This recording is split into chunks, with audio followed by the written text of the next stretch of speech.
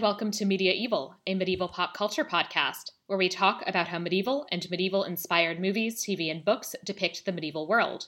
What did they get right? What did they get wrong? And what do they tell us about how modern people see the medieval past? I'm Sarah Ifft-Decker, a medieval historian, and today I'm joined once again by my mother, Dr. Beth Greenfeld, a PhD in English literature, to talk about The Mere-Wife by Maria Dahvana Headley, a modernized adaptation of the medieval epic Beowulf, as well as Headley's new translation of Beowulf. Mom, welcome. Thank you for having me. Would you like to tell the listeners a little bit about yourself and about why you wanted to talk about these particular items? Well, the first thing I'm going to say is that I do have a PhD in English, and I am Dr. Greenfeld, but this is not my field. I'm not a medieval English teacher. I taught Romance and modern American literature. Why I wanted to talk about it, because the Headley book is one of the best books I've read this year, and I read some absolutely wonderful books.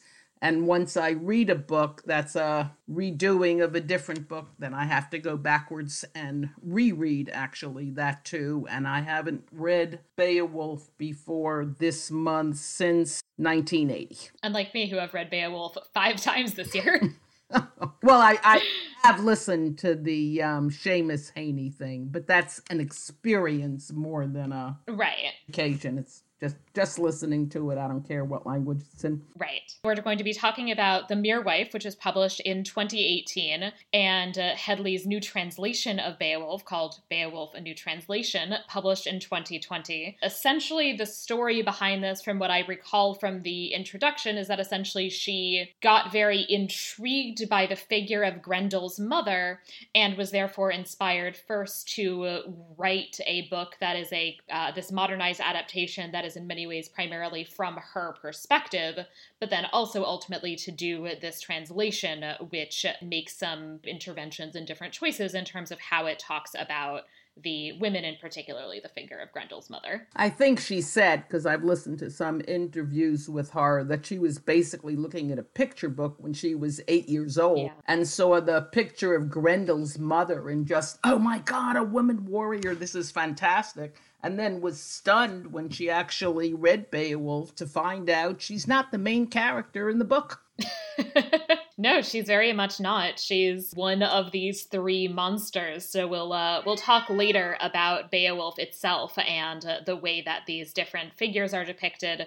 But I wanted to start by just talking about the Mere-Wife. The enumeratio or recap section is where you just basically kind of talk through, with the help, of course, of a cat, where we talk through what happens in the text. The kind of initial focus is on this figure of Dana Mills, who, as we'll talk about more, is our kind of representation of Grendel's mother. She is in the army in, I don't know, I guess probably the war in Iraq. I actually have no idea whether it's Iraq or Afghanistan, or you're supposed to think Middle East desert, and I'm not sure you are supposed to figure out exactly which war we're talking about. It's not explicit. I sort of pictured Iraq, but it certainly could be Afghanistan. Right. Who knows? Iraq maybe because they discover a missing city. That sounds more like Iraq, Mesopotamia, but I don't know. And later at some point there's a reference to the initial mission accomplished banner, which is Bush and the war in Iraq. Oh, okay. She gets kidnapped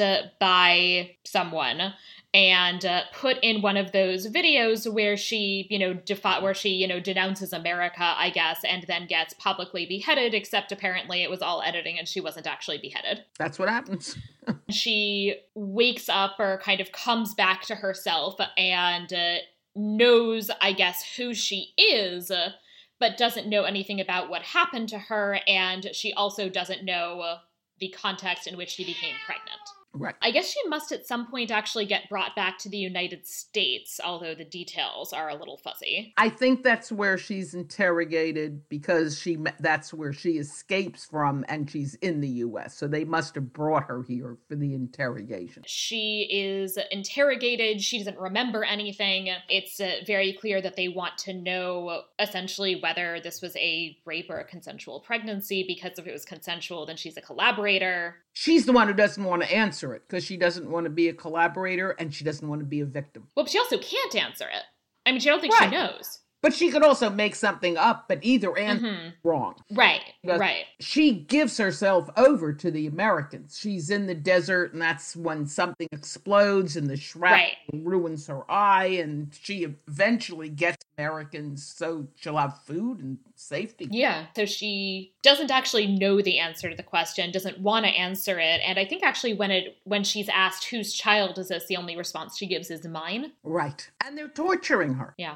She eventually escapes and ends up near Harrot Hall, which is a development that seems to have been built just on top of the town that she grew up in. Yeah. There's like mountain behind it, and she hides there in like an abandoned train station and in the mountains. It's some sort of suburb of some city, which is not named. In my head, it's New York, but I think that's just because whenever it says the city, I think New York. Ditto. And it's a weather place. So, and it's 2 hours by train. So it could be any place upstate. And they felt so waspy. It felt sort of Connecticut to me. It did feel very waspy. One of the really interesting moves that Headley makes is that, so she gives birth to her son, Gren, obviously Grendel, and we don't actually know for most of the book necessarily if Gren is in some ways monstrous or not, if there's anything supernatural about him. She has one scene where she takes him out and the sales lady stares at him. And she gets very, she's staring at my baby because he's a monster, and she runs. Right. So there's this question, she's staring at the baby because there's something in some ways kind of off about the baby. Is she just staring at the baby because this one-eyed woman who's like very clearly like homeless has a baby and like she's worried about them? You know, who knows? Right. Or is it a baby, a person of color, and she's never seen one before? Right. And actually, I think Dana's ethnicity is not entirely clear. No, it isn't. It's not clear, I would say, in general, to what extent, until basically the end, to what extent her fears are real, or if they essentially stem from PTSD which she obviously has PTSD, but is it, just PTSD combined with reasonable fears about him being a Black or brown child and the kind of real violence that police do against Black and brown bodies. And so is it that kind of exaggerated in some ways, or is it actually him being in some ways monstrous, and that's not clear until basically the end. All we know is, if we can trust anything she says, and I think we can, he was born with teeth, which happens, and he grows quite tall quite quickly. But none of these things which also happens are out of normal range. Right. That's really the entire book. What you see when you look at someone and want to figure out whether it's human or monster. And it's nearly impossible to do in many cases because of your own baggage. Right, yeah. So that's very much, I would say, the overall theme of the book. And also that I guess I would say that the boundaries between human and monster are maybe not that clear to begin with. And she didn't want them to be. Absolutely. And I'll talk more about where that's coming from and how that kind of maps on to some medieval material. Gren grows up and he's, what, like 10-ish? It's somewhere between 7 and 10. Yeah. He's not an adult, but he's like, has like a personality. I'm sure younger children have personalities. He's right. Are he and Dylan the same age? Gren is bigger, and I don't know if that's because he's older or just because he's bigger. I think between 7 and 10 is what we're going to have to stick with. Yes. Gren grows older, and he's curious about these people in Harrot who have, like, all of these, like, lights and this and, homes and toys and all of that, and he finds it very interesting. Because they made the homes in such a way that the back, which backs onto the mountain where they're hiding, is totally made of glass. You can see into these houses. Yes. Gren's looking into these houses and seeing the way that these other people live. And his mother's kind of trying to convince him that they're evil, that they're monstrous, that they're going to hurt him. They're going to eat him. And he doesn't entirely buy into that, or that they're going to kill her. I think at some point she basically says to him as a way to keep him from, that she says, like, do you want them to kill your mommy? Not her parenting moment. No, I'm not sure in general she's an extremely good parent, although she is a loving parent. See, that's another one of these. Nothing is binary. You can be a loving parent and be like a really lousy one because of your own issues. Right. And she has untreated PTSD is very, very clear. And it's not entirely surprising that that leaves you in a position where you're not necessarily treating your loved ones in the way that it might be best to treat them. Right. Because they never come out of their hiding place except for that one. Right. Like Gren's never met another human. And they don't have real food. They trap cats that escape. They're cats. A Siamese cat. Carmen's what's going to happen to you. Sorry, didn't mean to say it so loud. This does not actually dissuade Gren, who does end up going down and meets this boy, Dylan. Dylan is the son of Roger Harrett. This is obviously, I'll talk more about Beowulf later, but I'm just going to, note like the names. Roger Harrett is our Hrothgar figure, and his wife Willa is our Wealhtheow figure. Harrett is his last name, and the whole gated community is Harrett Hall. I think the entire community, including the mountain, everything they have taken over. I mean, it's also, as I said, very clear that like it's a gated community that essentially it's kind of set up in such a way that, except for people who are kind of coming down from the mountains, like Dana, that you don't have access to as somebody who's not a member of the community or a friend of a member of the community. Willa is the other kind of main perspective, I would say, that we get at this point.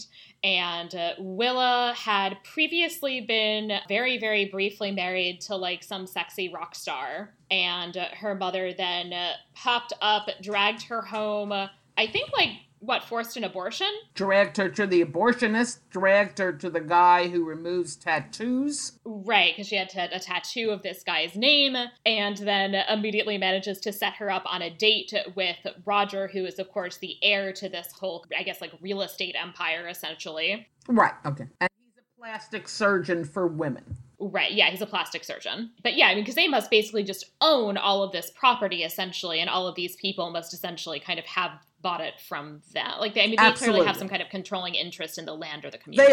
They own it outright. Yeah. He owns it outright. His father developed it with the help of the mothers. Right. I mean, I don't know what's happening in terms of the other houses, if people are actually homeowners and how that works, or if it's like a co-op system. They buy it from them. They buy it from them. That comes up later. That right. They're selling like fruitcakes, firecrackers. Yes. They must just own all the land, and so then obviously, they sell the houses and then other people could buy the houses and then presumably resell them. But any part of the property in which there is not currently a house, they still own that. So she's now married to Roger. The philanderer. Yeah, we find out relatively quickly that Roger is cheating on her with a neighbor, Louisa, and that Willa basically hates her life and also is, she clearly drinks too much. She's clearly on too much like prescription medication that she probably shouldn't be on and also probably shouldn't be taking with as much alcohol as she's taking it with. She seems to also be secretly taking birth control pills. Right, yes. And there's this whole thing about that she had this either miscarriage or abortion. We're not entirely sure which. Unclear. And she has real eating issues. Yes, eating issues. Most normal people don't pretend they're eating a mouse. No, most normal people don't pretend that they're eating a mouse. She spends a lot of time thinking about food that she's clearly not eating in general also. She's transgressive in food ways, in such strange ways. She takes him to the freezer compartment at the grocery and they eat ice cream with their fingers out of the freezer and then put it back. Ew. And she thinks it's funny that people will then buy it and open it and see their fingerprints. Yeah, it's not charming. I'd say it's not her best moment, but honestly, so few are that, Certainly not her worst, but... Right. Gren and Dylan have met, and Gren's been, let into the house, and this is one of the other moves that we don't know if Gren is somehow, monstrous or not, is that they keep finding, claws or claw marks on things, so, They're not getting manicures. Right, I mean, is it just really that he has, extremely long nails and that, piano keys are very sensitive? It must be very useful if you have to scrape the fins off of fish, not to cut your nails short. It must be very useful if you're living as a, survivalist. Right. Yeah, I think that's what the claw marks are. that they're just overgrown because it's easier and more helpful. Right. So they just have these like extremely long nails, but it's is what it, I think ultimately is. But yeah, but it's presented in such a way that you think that it certainly Willa interprets them as this kind of animal markings. And, as the reader, we don't necessarily know which they are either. But then you get some interesting scenes where you have these animals clawing at the ivory piano keys, but has already thought how disgusting it is to have ivory piano keys. Yeah. Real monsters are the people who killed the elephants for their make the pianos. So everything is entwined. Based on this, she calls the police and specifically calls Ben Wolf, a name that I struggle with. It's bad.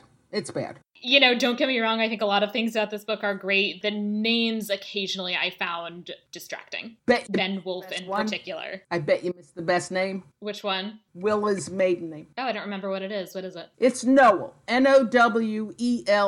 The original Beowulf Codex is the Nowell Codex. Oh, huh. See, that actually is clever. That actually I like. It's very clever and very sneaky. That one I like. Isn't that nice? That's yeah. The only thing, I know two things that you don't know for this and that is one of them. She gets Ben Wolf in, who looks around. It does have two O's. Yes. So he's not Jewish. No, I think Leonard Woolf is Virginia Woolf has two O's. Oh, that is two O's? Oh, I just meant it's not Wolf. Right. It's not W-U-L-F, at least, right? Ben comes and kind of looks around. He clearly kind of has the hots for her and vice versa, but nothing actually happens at that point. And he also kind of dismisses her as, probably imagining things. There's a house party for, I guess, New Year's. We've passed Christmas. It's New Year's. Oh, right. I mean, yeah, there's also, Christmas is, kind of a mess. There's a bit with the rabbit was what happened on Christmas. Present. Gren drops off a Christmas present for Dylan, which is, a rabbit that he's killed. I was trying to figure out if there's a religious significance to all this action taking place over Christmas, and I finally figured out it's not. That's when everything is lit up and you can see everything. Yeah. That's all it is. It has lights. It's the lights, and it's in general also the kind of festive holiday season that it's a time when there would be singing going on. Right. I said I was going to try to use that reference to the poem, but that is actually the whole thing in the poem, is that Grendel is attracted by the kind of singing and merrymaking. Attracted and infuriated. Yes, I mean, it's a very different dynamic in terms of what's actually happening, but that to some extent is what sort of sets him off, and that's also true here, albeit in a very different way. Right. So I think that's it, is that it's this kind of time when things are vocally festive in a way that in 21st century America, they're not in an everyday way. Mm-hmm. At least not if you're talking about people's homes as opposed to the bars, which a 10-year-old hopefully is not going to. It's certainly not true in this community. Right. Yes. I think, that's really why it's, Christmas and then New Year's is that basically this is when this community has, a bunch of parties. Dylan increasing also, there seem to be behavioral issues, which, are probably related to the fact that he has terrible parents, because his mother is this, alcoholic who ignores him, and his father is an asshole who also ignores him. She seems to have a really deep-rooted hatred and resentment for that little boy. Yes, she does. Already when he's very, very young. And it's not clear. I mean, to some extent, I'm assuming that to some extent it's really about, despite the fact that this is what she is supposed to want in terms of her life and her marriage, it actually isn't. Right. She really didn't get anything she wanted. Well, it seems like the only thing she seems to enjoy at all is, having sex with her husband in, a slightly, maybe, voyeuristic, I hope everybody can see us having sex out the window way. Right. Right. And he's at best a distraction from that. They finally have this New Year's Eve party. Gren, I guess, shows up to hang out with Dylan. Dana realizes he's there and is freaking out and goes to try and find him.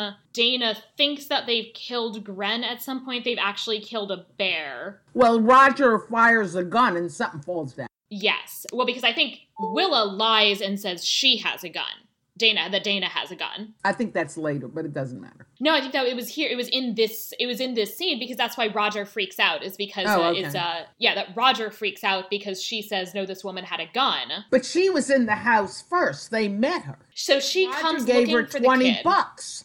Yeah, so she comes, she looks for the kid, and she can't find him, and then I guess she leaves. Then I guess Willa sort of starts freaking out and thinking that she's seen various things that she didn't actually see. Well, she did. She did have a gun. Oh, did she have a gun at that point? I think so. Well, okay. She did have a gun, but Willa is not actually sure that she had a gun. Right. You can't trust her perceptions either. Right, and that's why I'm saying Willa is lying. It's very clear that Willa is saying she has a gun and isn't actually clear even in her own head about whether she really had a gun or not. So the fact that she did is to some extent irrelevant. Oh, okay.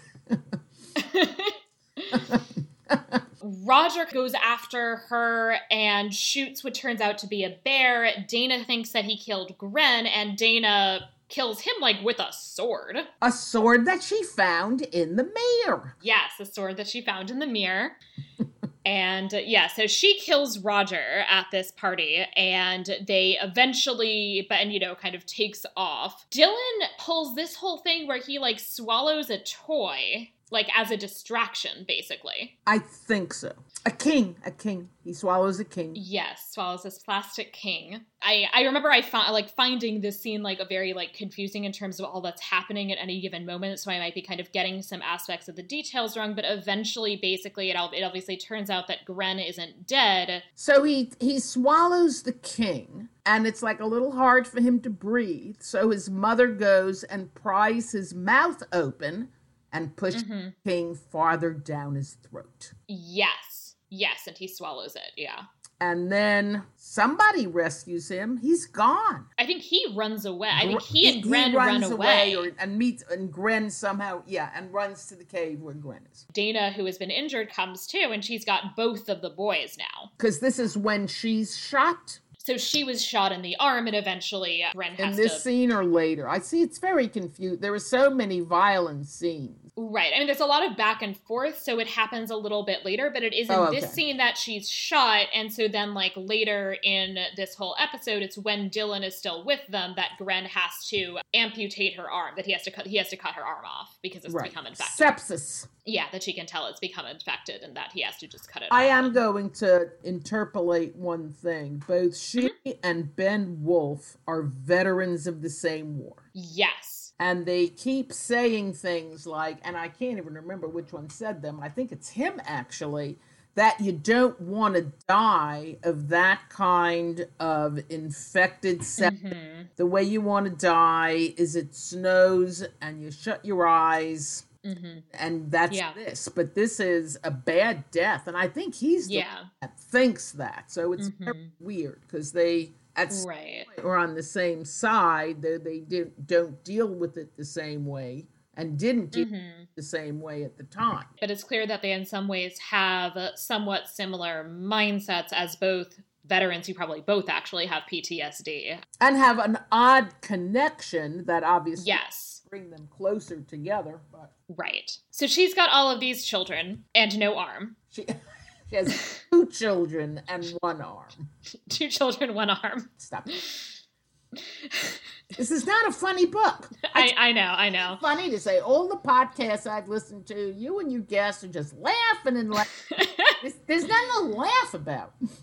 No, this is not a very funny one, no. The 2 children, 1 arm is about the funniest I've got. It's really not very funny. No, it's not at all funny. Remember, she does talk much, much earlier in the book about whether the amputated or just blown up limbs of people live as ghosts someplace. Right. Because we haven't actually talked about this woman who she describes as a saint, this woman who has like a candle between her breasts. That's clearly this kind of ghost that she's seeing, but that it's somebody who first she, I think, must have encountered, who then very shortly after died. In the hospital. And she had no legs. Yeah, and who I think talked about feeling the ghost of her legs. Yeah. Right. That, is very much also an underlying theme here. Meanwhile, Roger's dead. Willa is fucking Ben Wolf, and I find it fascinating how many Beowulf adaptations feel the need to introduce a sexual tension between the Beowulf figure and the Wealhtheow figure that I think is nowhere in the poem. It's not, but it actually makes sense. I've listened to your podcast on the movie where it seems utterly bizarre. In the book, it makes sense to me. In this book, it makes sense to me. In this book, it specifically, yes, it makes sense. Because one way or another, her mother would not have allowed her to remain single, so at least it's nice she right. made her own choice. Right, exactly. And that seems to be very much what it is that basically it's like, well, I have to take control of things. And that's increasingly, I would say, Willa's arc, as Willa wanting to exert control over circumstances that she did not previously have. And that she likes the sex. It seems to be very good sex. That too, yeah. In crappy motels. Right. Garbage places. Yes, she really likes sex in crappy hotels. She's sleeping with him. Between her sleeping with him and the assorted mothers being hostile, they're sort of pressuring Ben and the police to actually do something about finding Dana and rescuing Dylan. So, which is part actually about a rescue of a child who might at least be alive, but I would say it's mostly about vengeance for the death of Roger. I don't know. The whole problem with, well, there are any number of problems, but one of them is the whole problem with Dana, whether the mothers, and they change back and forth, whether she's a monster or she's a warrior that they want to emulate. Right. And I think they send Ben Wolf after her basically to get rid of Ben Wolf. Right. And that I think is also one of the really interesting things about the women in this poem, is that a lot of the women in the poem are trying to kind of do this move where they're trying to kind of emulate, in theory, this kind of aggressive warrior style, but without actually doing that in a kind of physical way as opposed to a metaphorical way. Yes, I think that's true. But I think they think that what they're doing is essentially similar, but in a different kind of universe. Well, and I think that it is because I think ultimately one of the things that the poem is saying is that the aggressive and problematic violence isn't even actually the act of being able to shoot, stab, etc. What makes it this kind of aggressive, problematic violence is the way in which it's used to exert control on the world, over the world around you and the other people around you. I mean, I hate blaming mothers, obviously, but Willa's mother has done terrible things to her. Oh, yes. I mean, yes. As a little girl, she had a nightmare, and she goes to her mother and says, "Mommy, I have a nightmare. This is normal behavior." And the mother says, "If you ever come to me again in the middle of the night to tell me about a nightmare, I'm going to tie you to your bed." Right. I mean, I can't imagine what that does to a child. Yeah. How it warps their entire life. Yeah. But I think we need to say something about the mothers in general. The mothers function in this novel as a sort of a chorus. Right. So they talk about basically grown women in general and how they do exert control of their lives, of their husbands, of around them. Right. And how they hide things. That was the interesting thing. And the things they congratulate themselves for. We never pushed our husbands down the stairs. We never put poison in their food. I mean, why bother once they're 16? Oh, actually, the way I was reading that is that they were saying, obviously, we didn't do that, and they definitely at some point did. Oh, I did that with the opposite one, because they also say we never had broken jaws. Nobody ever twisted our arm till it broke. And that's what I thought they were hiding, that there was domestic violence. I think it's both. You're right. If it's one, it's got to be both. I think in general, the things that they say, like, this never happened, I think all of those things are things that have happened and that they know about, and that they're saying they didn't happen because they are secrets. But it's this, quote, chorus of them. The mothers are Roger's mother and, well, I don't know if she's really his mother, since I think she's his father's third wife, but be that as it may. We call her Roger's mother. I think she is. And Willa's mother and their various friends. And they function as a chorus and tell us all these things about being a woman and being a woman in this particular society. And Great stuff. And it's really interesting also to see the way in which their choices are also really influential in terms of the kind of shaping of this community, including the kind of switch of allegiance that they have when they realize that Roger is cheating, not because he's cheating, but because it's not allowed to cheat with one of the other wives in the community. If you cheat, you do that in the city. Right. Yeah. Don't stick your inkwell into your own whatever that thing. Right. Yeah. That, you stay in the city and you fuck your secretary. You don't sleep with your neighbor. But that's who Tina was, his secretary, and they didn't like that either, because who wants secretary?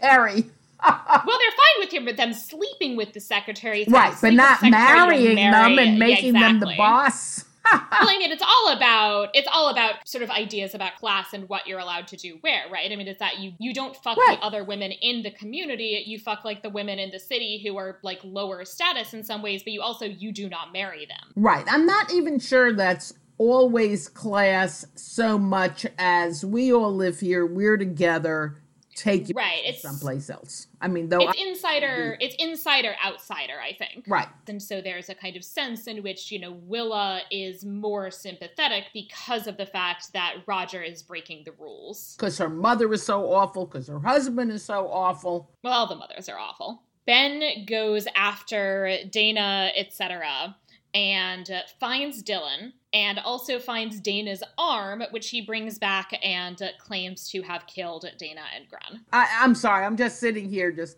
so appalled at Ben Wolf. He's so awful. He's a liar, he's a coward, he's a murderer. Oh, yeah, no, he's awful. There's also just, a lot.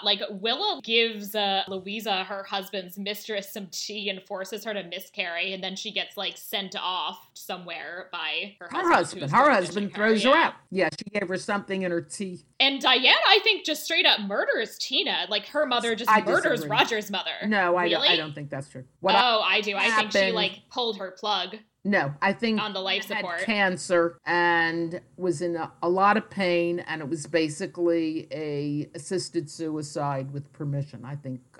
Oh, that's not how I read that. I read it as certainly she was probably about to die, but that I didn't interpret Diane's hastening of it as charitable as opposed to wanting to kind of hurry things up and getting her daughter full control over everything. I don't think she needed it to do the stuff they were doing. The mothers had taken control anyway. At any rate, then it's just unclear. But I was pretty sure. They don't say. They just say she was there and who knows what happened and if anything was in the tea. Right. So she certainly is somehow involved in her death. It's not clear to what extent Tina was. No, I thought that was or not. I was heroic, but who knows? I was not interpreting it quite so altruistically. Right. Willa and Ben get married. They've got twins. She's pregnant. She's pregnant at Roger's funeral. Everybody's fucking pregnant at Roger's funeral. Because Louisa's pregnant. She's pregnant. It's like Roger's funeral just filled with pregnant ladies. With, the one not his wife pregnant with his child and his wife pregnant with somebody else's. So she's pregnant, I guess, from their seedy motel sex already. They get married fast. Dylan is not here for it, which fair, because Ben Wolf sounds awful. They sent him off to boarding school. Well, but even before then it talks about, so they get married, he swallowed the ring. He was supposed to be ring bearer, and then he just swallowed the ring to be an asshole. Obviously, they eventually get married. I think he has a couple of behavioral problems, and within a couple of months they ship him off to boarding school. As opposed to Ben's behavioral problems where he drowned a kid when he was that age. Yup. There's also, by the way, a lot of hints about, and I don't think Willa knows the thing, I think only Ben knows this, that there's also something a little off about the kids and about the twins, that there's this bit that they clearly just beat up some kid at school for no reason or something. Well, it's also getting back into the whole, are you a monster, are you a human thing? Ben is very hairy. Yes. And there's this whole thing about whether to use depilatories or this to sort of smooth himself out. And the twins are born with hair filing down their spines. Right, which clearly has this kind of hint at monstrosity. I have no idea if it's actually a real thing that children are sometimes born with hair on their spines. I'm sure it's like Ren in his teeth. Yeah, no, I'm sure it's happened before. I know certainly babies are born with hair on their heads sometimes. Like, sometimes they are, Right. and sometimes they I aren't. don't know the answer. It's one of the things I did not Google, but I would think it Right. happens. Ben also is an orphan who was, or not, well, not necessarily an orphan, but he was abandoned at an orphanage. Yeah, he's a foundling. They dumped him. Yeah, so so his parents or somebody, ditched him in front of, at the, gates of an orphanage. So I think there is this kind of undercurrent of, is there something that's kind of wrong or monstrous about him that led to that, and that's also coming out in his children, but also it's something that, again, it's unreliable. Is this just his own kind of personal anxieties and hangups, or are we meant to think that there's something off about him in some ways? The more we talk, the more it seems obvious, whether it was done purposefully or not, that you can get rid of Beowulf, you can get rid of monsters and say, this is a book about parenting. Which I think actually is a really interesting choice, because I don't think that's actually true of Beowulf the Epic, and it's something in at least not overtly, and I think that's actually something that then... Yeah, it is actually. All the stuff about, and it's obviously true for all of European history, all the stuff about fathers giving their daughters to their enemies. Peace Weaver is a old English of course, for the women who were given, and obviously that's all through of European history. You marry your daughters to, and there's all this stuff about the mothers in Beowulf saying, hey, Beowulf, do this or don't do this so that nobody will murder my sons. Right, that Wealthyhouse says that to him, and it obviously doesn't work out, and somebody does murder her sons. Right, but over and over, you have a parent either mourning a child, or controlling the child, or trying to control somebody else to save them. There's a lot of parenting in the poem, too. There is. There's certainly an interest in kind of family and kinship and your kind of responsibilities there. And I think that it's a kind of theme that's there. I think she makes it more overt in some of the choices that she makes in her translation. Sure. And also it's much more overt and deliberate in The Meerwife than I think it is in Beowulf. But since I'm also reading Medea, I've got parenting on my mind. Yeah, that's another example of maybe some not great parenting. But it's really huge here. Yes. I think it's maybe a kind of subtle sub-theme in Beowulf that she really brings out and brings to the forefront in this novel, is what I would say. And I think also there is this thing in this poem as well about, and I think this is actually also in Beowulf, is this kind of theme about lineage and the importance of lineage. And kind of having a son to carry on your legacy and what that means. You think that's in the novel? Yeah, and I think that actually is something that's kind of coming out in terms of the concerns that people have about basically like who comes after me. Oh, okay. No, I meant in the novel. For me, that's coming up in terms of like specifically how Ben Wolfe thinks about his family situation. Well, he doesn't want his kids to be arrested. Right. Okay. Dylan's run away from boarding school, which Willa is very dismissive of because she assumes that it's just because he's coming to basically like wreck the opening of the Harrod Heritage Station. But when she's on the phone waiting to be oh my God, yes, to the headmaster, she has all these fantasies about a dead kid. Yes, she imagines he's committed suicide. Goes on and on for like 2 pages. She's fantasizing that he's dead. Specifically, like her immediate thought is suicide, and she has this whole kind of fantasy set up about him having killed himself. I really don't understand her lack of love for him. I don't get it. Oh yeah, she hates this kid. Don't get it. He seems like a lovely I understand a certain kind of woman, and you're sort of set up for this, that don't want to get pregnant and have a baby because it's, it's bad for your body in numerous ways. Mm-hmm. But nothing happened to her body, so I don't understand the. Well, yeah, because then she went and only ate protein bars for 10 years. Well, the mothers talked her into that, I think. Yeah. I don't know. I mean, I think it all is I see it as really being kind of symbolic of her lack of kind of control and say in her life, that she didn't want to have a child and be in this life with this person, and you can't control a child that way. And right. And the whole thing about that, he does nothing. He managed to sleep through the kid's first 3 years. Right. And anything the kid does, she gets blamed for it. So obviously a lot of the self-image has been ruined by how her husband has treated her vis-a-vis Yes. the kid. I think Dylan is symbolic to her of her unhappy marriage. Yes. And life. And she thinks about that when she sees him, and she doesn't think about him as a person. Right. She's in the process of building this like heritage station, and that they're kind of doing this whole display set up. Dana at some point ends You mean up the in train there. station? The train station. We haven't talked about the train station. Yeah, so well, she's building this basically like fancy train station, and Well, there was it's a basically, I train guess it was station. like, yes, it was an abandoned train station, and they're, I guess, restoring it Oh, it looks to be and rebuilding it. train station because they used to have Yeah. trains to the city. Yes. So people could commute for work. But it sounds gorgeous. It's got all this stained glass. It reminded me of Grand Central. Yeah. It's absolutely stunning. And they're like restoring and rebuilding it. Right. But also what they've done is, because as we mentioned before, this gated community is built on top of this town that Dana grew up in. And they've literally like taken things that they've found in this town, like including this cemetery. Like there's a goblet that Dana recognizes that They was buried destroyed with the her cemetery. mother.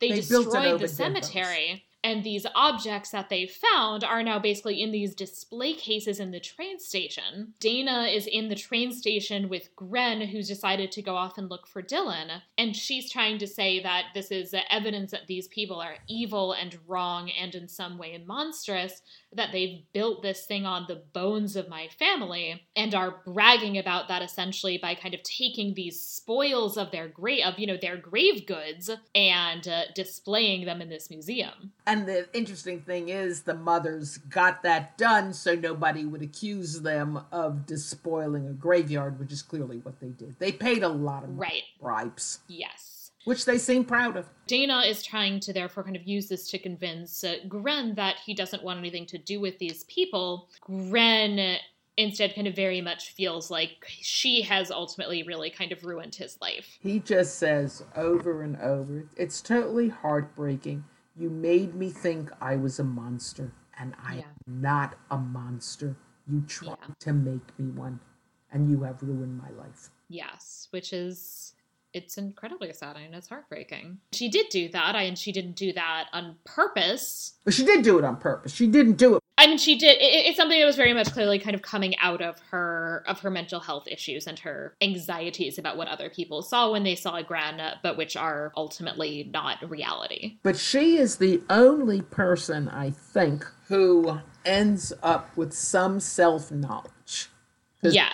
At some point she says, I thought I was hiding here to protect my son. But was I really hiding here to protect myself? Yeah. And she does, even without knowing anything about whether he's a monster or a boy, and all little boys are little boys, no matter if they look like monsters. She understands, I think, she did the wrong thing. It's so sad. Yeah. I mean, so really it's her and the boys who have this kind of self-awareness. I mean, the scene with the boys is beautiful. Dylan's escaped from boarding school and Gren's gone off to go and find him, and they find each other while swimming. One is swimming, one's on the bridge, and he's down, and you don't know whether it's outside or he's seen his friend. Yes. Great scene. Dylan actually has like a tattoo of Gren, or of himself and Gren and Dana. And Gren has been painting, that's the wrong word, creating these pictures on the walls of the cave they're hiding in. He had one of him, and then one of his friend, and then he drew their hands touching. Beautiful. And that's actually also like one of the other interesting moves, is that Gren depicts himself as a blur. Yeah, though I think that's a tiny bit contrived, so we won't know if he's a boy or a monster. Yes, but I think it is also indicative of the fact that, as he says to his mother, that you made me think I was a monster. Right. I think that he, because of this, of what his mother has done in his upbringing, I think he has a warped self-perception. And then the worst thing is that Ben finds the cave and obliterates a lifetime of Gren's paintings on the cave paintings. Yeah. He's so disgusting. Oh, yeah, no, he's the absolute worst. The boys find each other and they admit that they've always loved each other and they kiss, and it's really very nice. It is a lovely scene. It's a lovely scene for any number of reasons. You don't always see gay relationships in novels that are not about that. And right. It's just so nice to see love. That's the only real love in the book. Mm-hmm. Well, I think it's the only real love that's not in some way tainted, at least. I would hesitate to say that I think there is real love that obviously Dana has for her son. Oh, okay. But the other thing is, it goes back to who Ren's father is. And Dana has, I think twice it recurs that maybe she had a lover. But she keeps saying she doesn't know. She doesn't know if that's a memory or she saw it in a movie. And I think she wants to think he came from love, and she has no idea. Yeah, no, I think she really doesn't remember. But even though she obviously loves her son obviously loves her, but the relationship is always fraught. Yeah. With what she can't give him, what he wants. The love between the two boys seems much more pure. Right, and because I'm struggling to find the exact kind of vocabulary for it, because I think, it is ultimately, there really are these kind of mental health issues that have really made her not able to give her son the life that he should or could have had. What I meant by pure, that it's not adulterated with anybody's past emotional garbage. There's an astonishing kind of lack of emotional baggage that's affecting the relationship, despite the fact that they clearly have actually good reason to both have a lot of emotional baggage because both of them have really weird relationships with their mothers. Right.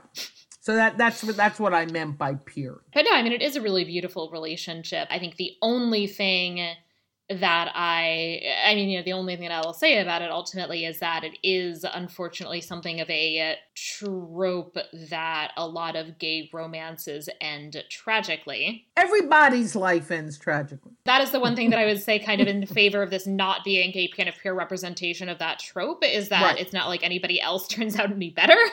Right. The two of them are together, and Dana, while she's still in the station, Ben Wolf shows up and they're fighting. And while this is happening, I guess the boys show up and Dylan actually stabs Ben in the neck, and then the boys take off. I thought that's when she and Gren take off and leave Dylan. Because he's about to kill somebody, and Gren says run, and she and Gren run and leave Dylan. That's after the cave. That's a different. No, that's later. Because they're in the house. Because remember, Dylan and Gren then run and Ben must run after them. But remember, it's Willa who kills Dylan in their home. It's a little, I don't remember the exact this happens, then this happens. But yes. But yeah, so that the boys both run to the house. And Willa, she's like on a bunch of drugs, on like some sleeping pills or something. And not an excuse. Oh no, I was going to say allegedly thinks that she is stabbing a monster / Gren and is actually killing her own child. Oh, I don't believe any allegedly about it. Well, that's why I'm using the word allegedly, is that that's what the kind of claim is made, and I don't think that that's true. I think she knows what she's doing. Or that exactly what she's doing. What's not clear is whether she actually cuts out his heart. I don't think she does. I don't know. Ugh, but so disgusting. She certainly kills him and then blames Ben. Yeah, Ben gets the short. For having snapped. But I don't care. Oh no, I mean, he's so unlikable that it's hard to feel bad for him. But she, in some ways, I actually think she in some ways is worse. But it's the mothers too, because the mothers come. They wipe her fingerprints off the knife. Yes. And then they say, find Ben Wolf, the monster. He killed our grandson. Yes. And they know he didn't. They close ranks, right? Willa is one of theirs and Ben isn't. For a time. They are at the funeral for Dylan. Dana and Gren decide that they're going to go and exact vengeance. Which they do with Dana, at least, I think, knowing there's a good chance they're all That's going to die. Gren's decision. Yes, and she agrees to help him. Right. But yes, that's very much Gren's decision that he says that he has to do this. And I think he says kind of make me a warrior like you or something, or make me a soldier. They go and they're at the funeral. Ben also arrives at the funeral. And the police are looking for him. Right, because they think that he murdered Dylan. He kills Gren, at which point everybody very clearly realizes that he's only a boy. You can say killed. Do not forget that he cut off the child's head. Yes. Holds it up. Oh, yeah, so that he's kind of very much kind of doing this like kind of like trophy display thing with the body of a child, which obviously everybody is horrified to see. Willa, I don't think we've mentioned for, I guess, since basically like this party, has been wearing this like watch with a dragon on it. A present from her husband that costs more than a car. First husband. Right. That she Yes. But she's kind of kept wearing it, and there is this moment in which she really kind of sees herself as like turning into a dragon. And I'll talk more about the relationship between Willa and the dragon in a moment, but that she is kind of functioning as the dragon figure from the poem. We've left out that somehow they've reopened this station, and there's supposed to be the maiden train ride of this ultra fancy schmancy, which seems to be the same day as the funeral, because they're going to take Dylan in his coffin on the train. Well, because that's actually what was going to happen, right? So they were going to have this inaugural thing, and then she gets this call that Dylan escaped from boarding school, and she assumes that Dylan has come to fuck with the train event to embarrass her. Right. He dies, and then she basically says, cool, I'm going to combine events, and it'll be very fancy, and then I'm going to run for office. And I mean, her really taking control over her life in this way would be, like, admirable if she wasn't so disgusting. Right. And so that's what it is that she's, like, melding the events. And so she's got, like, the whole thing basically set up already except for the coffin. And I think she has to change the color of the balloons. Yeah, she has to, like, switch it. She has to, like... Yeah, she's got to, like, switch out 2 or 3 things to black, buy a coffin, and then otherwise she's basically just, like, has the same fucking event. Like, she probably didn't even bother calling the caterer. I don't think she would have to. No, I'm sure it's the same food. Though, frankly, I'm glad she has a caterer. It really bothered me, with as much money as she had, that she was cooking all the hors d'oeuvres for all those parties. Yeah, well, it was bizarre that she was doing all that cooking. Blinis the size of your thumbnail? Who makes a blini the size of your thumbnail? Especially because she clearly hated it. Right. The mothers basically, like, at this point, just decide to just fucking ditch and give up Willa, who they, assume gets arrested. They assume Ben is also getting arrested because they haven't actually, in their testimony, they have not apparently actually let Ben off. Well, I guess they've also seen him murder Gren, so maybe that's why. I don't know. Yeah, they're going after Ben for Gren's murder. Ben runs off and is still holding Gren's corpse, or his head. And he's a mess. He's bloody. Yeah. He looks terrible. Dana somehow ends up driving the train, which the she mothers are all on. The back. She right. Through the back. The mothers are all on the train. Dana's driving the train. Very fast. And she drives the train into Ben and then off the mountain. Off the bridge, yeah. Well, it's a bridge on a mountain. Yeah. So everybody dies except for Willa, who's in prison. Which I find bizarre. Why Headley left Willa as the only person standing. Right. I don't understand that as a thematic, and I don't understand why Willa's alive. Everybody else is dead. Maybe it's because the last person standing in Beowulf is also somebody whose name begins with W. Well, yeah, but insofar as she stands for Hrothgar's wife, we have no idea what happened to her. No, we don't. But I'm just saying thematically, and I'm fine with her going to jail, though frankly, she's going to get off. There's absolutely no proof she killed Dylan since the mothers erased her fingerprints from the knife. So she's actually going to get out of jail. There's not a chance in hell. Well, and also they're relying on their witness testimony, which they're not going to give in a court of law because they're dead. Right. So she really, I think, is the sole survivor. Yeah, I'm not sure exactly the point of that, especially because, to the extent that she represents the dragon, the dragon kills Beowulf but doesn't survive. The dragon dies too. Yeah. I've been trying since the first time I read this to figure out what the thematic, psychological, literary point of having Willa alive when nobody else is. Yeah. Maybe it'll come to me, but I haven't been able to figure it out. I don't know. It is interesting, though, the extent to which Willa really has in some ways revealed herself as to some extent this kind of survivor, in part because of her adaptability, that she, as much as she often hates it, keeps adapting and switching to all of these different circumstances in a way that no other character, I think, really does. Okay, so it's the chameleon-like need to survive and a belief that she's going to. So I think it is that. I don't think it necessarily has anything to do with Beowulf, but I think it in some ways actually does make sense internally to the near wife for Willa's character. Well, I wish her will. Do you? I'm not sure I do. Well, let's see. I really don't see how they can convict her, and then she still owns Harrenhal Hall. She owns everything.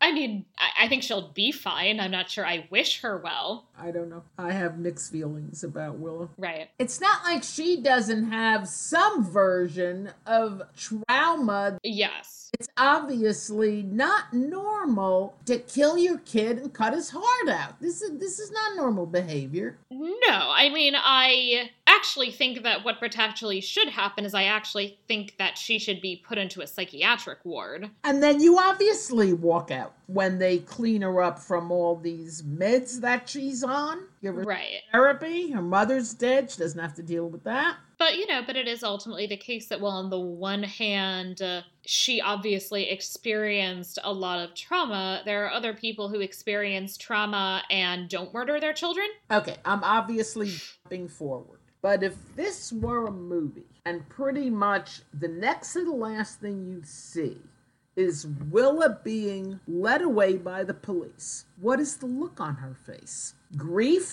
Wink, I'm going to get out of this? Despair? What is it? I mean, that's the thing, is that the look I envision is very much the, blank politician's look. Okay, and the wink, the look I see is, I am going to get out of this and I'm going to have a new stage in life and there is nobody around who can tell me what to do. And so, as I said, I envision this kind of blank look on her face because she's not going to give anything away, either to the people around her or to the audience. And I see smug self-satisfaction because she knows she's going to get away with everything. I think she probably does, but I think that she wouldn't. I think you're right, but I think she wouldn't let it show on her face. Okay. I actually think that her letting people see that is not consonant with her character. Okay, we'll see. So this one I think can move on to the next segment, the Vera et Falso, which I'm going to do something a little bit different with than normal, since of course, this is a modernized adaptation. So the ordinary historical quibbles I might do, I'm obviously not doing. What I wanted to talk about is some things that echo the medieval past versus some things that are clearly just entirely modern, and in particular, how this is kind of relating to Beowulf. I first did want to mention very briefly the interesting non-Beowulf medieval referent here, which is this line that Dana repeats a number of times that she says, all is well and all will be well and all manner of things will be well. I'm reading this and at some point it hit me, and this was on the first read, that this comes from the writings of Julian of Norwich, who is a woman mystic and an anchoress who, in some ways like Dana, in fact, lived in a self-imposed isolation where she experienced these divine revelations, which she then wrote down in her vernacular in Middle English. And one of the things that's actually really unusual about Julian is that a lot of the women mystics, we have their revelations written down, but a lot of them are written down as told to their male confessors, who are then the ones actually doing the writing, whereas Julian seems to have written them down herself. And so she lived basically her whole life in Norwich, born in 1343 and died in 1416, and we actually don't know what her real name is. She was known as Julian, but that seems to have been because she was attached to St. Julian's Church and not because her name was actually by birth Julian. That's just a fun little medieval fact. So now let's talk Beowulf, the obvious reference point. I'll do just a very quick summary of how Beowulf works for anyone who is not familiar. King Hrothgar builds this hall, Heorot, but the sounds of merrymaking attract/disturb Grendel, who is a monstrous creature that is described as a descendant of Cain, and worth noting, it actually does not ever indicate clearly on which side or if on both sides he is descended from Cain. Right. Because they have this guy who keeps showing up at their feasts and murdering people, they stop having feasts and are living in fear of Grendel. Beowulf then shows up and says, I'll kill your monster. And after an evening of feasting and song, Grendel then arrives. Beowulf makes the choice to fight him unarmed and does so successfully and rips off his arm. Grendel then slinks away to die. And his mother, in vengeance, then the next evening goes to Herod while they're celebrating having defeated Grendel and kill somebody else in repayment for the fact that they have killed her son. Which is standard behavior. Yes, this is standard vengeance culture. And I would say the only thing that is potentially unusual about it is the question of whether women participate in vengeance culture, whether it's valid for women to participate in vengeance culture in that particular way. Mm-hmm. But as an act itself, it's not out of the norm, including the fact that she's actually quite restrained. I think she only kills one person. Right. And it's very much a kind of life for a life. So Beowulf goes after her, and she's in this underwater lair, and he kills her ultimately and takes the head of Grendel with him. At Heorot, they then celebrate. So then there's basically a big jump in time. Beowulf leaves Heorot, goes home to his own people, the Geats or Geats, depending on how you would like to pronounce it. Or Geats. There are Yes. quite a few.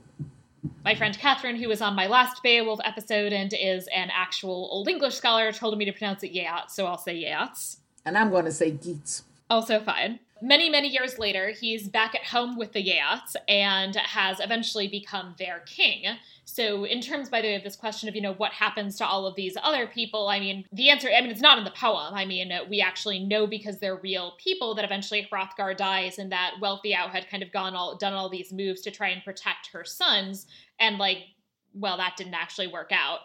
They die, everybody dies. Anyway, but that's not in the poem. That's just completely off to the side. Once we get to the part where it's years later and Beowulf is king of his own kingdom, all of the stuff that happened in Hrothgar's lands is now just in the past as just part of Beowulf's heroic past, but we're in a completely different kingdom. I am going to say, though, Beowulf is sometimes a little hard to follow. They're not in this translation, because there's a narrator who was always telling stories of things that happen in the past in various kingdoms. Yes. So it's not, this happens, then he kills this one, and then it's 50 years later, because there are a million other stories going on. Yeah, there's a lot of interpolated stories that are supposed to be kind of illustrative of various kind of broader social concerns. Their kingdom is eventually then disturbed by a dragon. Beowulf makes this point of going alone to fight the dragon. Because somebody stole a golden goblet. Right. The dragon just didn't wake up one day and said, I think I'll destroy everything. Something was stolen from her. Right, in her translation, yeah, she refers to the dragon as her. I think she's the only one who makes it a she. I don't know what the others did, whether it was it or he.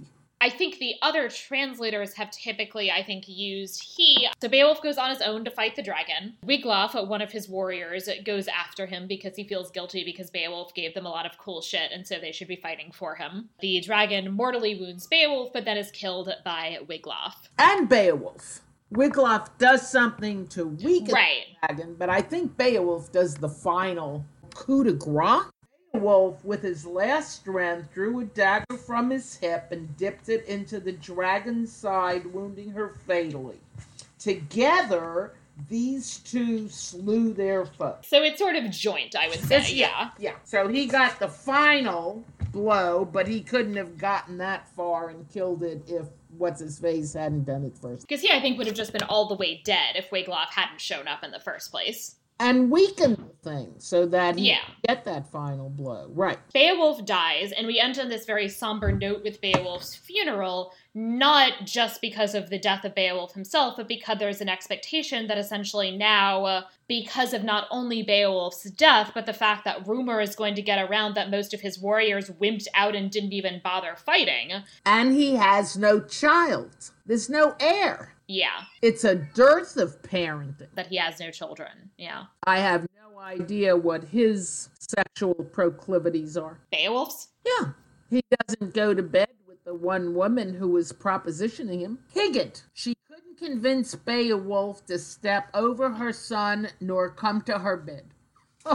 she realizes that her son is not going to be a successful ruler and that she's trying to kind of offer things to Beowulf. Right. But does she proposition him? It's arguably implied that the expectation is that she's going to marry him and that would be the bonus, is that she would therefore kind of maintain some amount of power.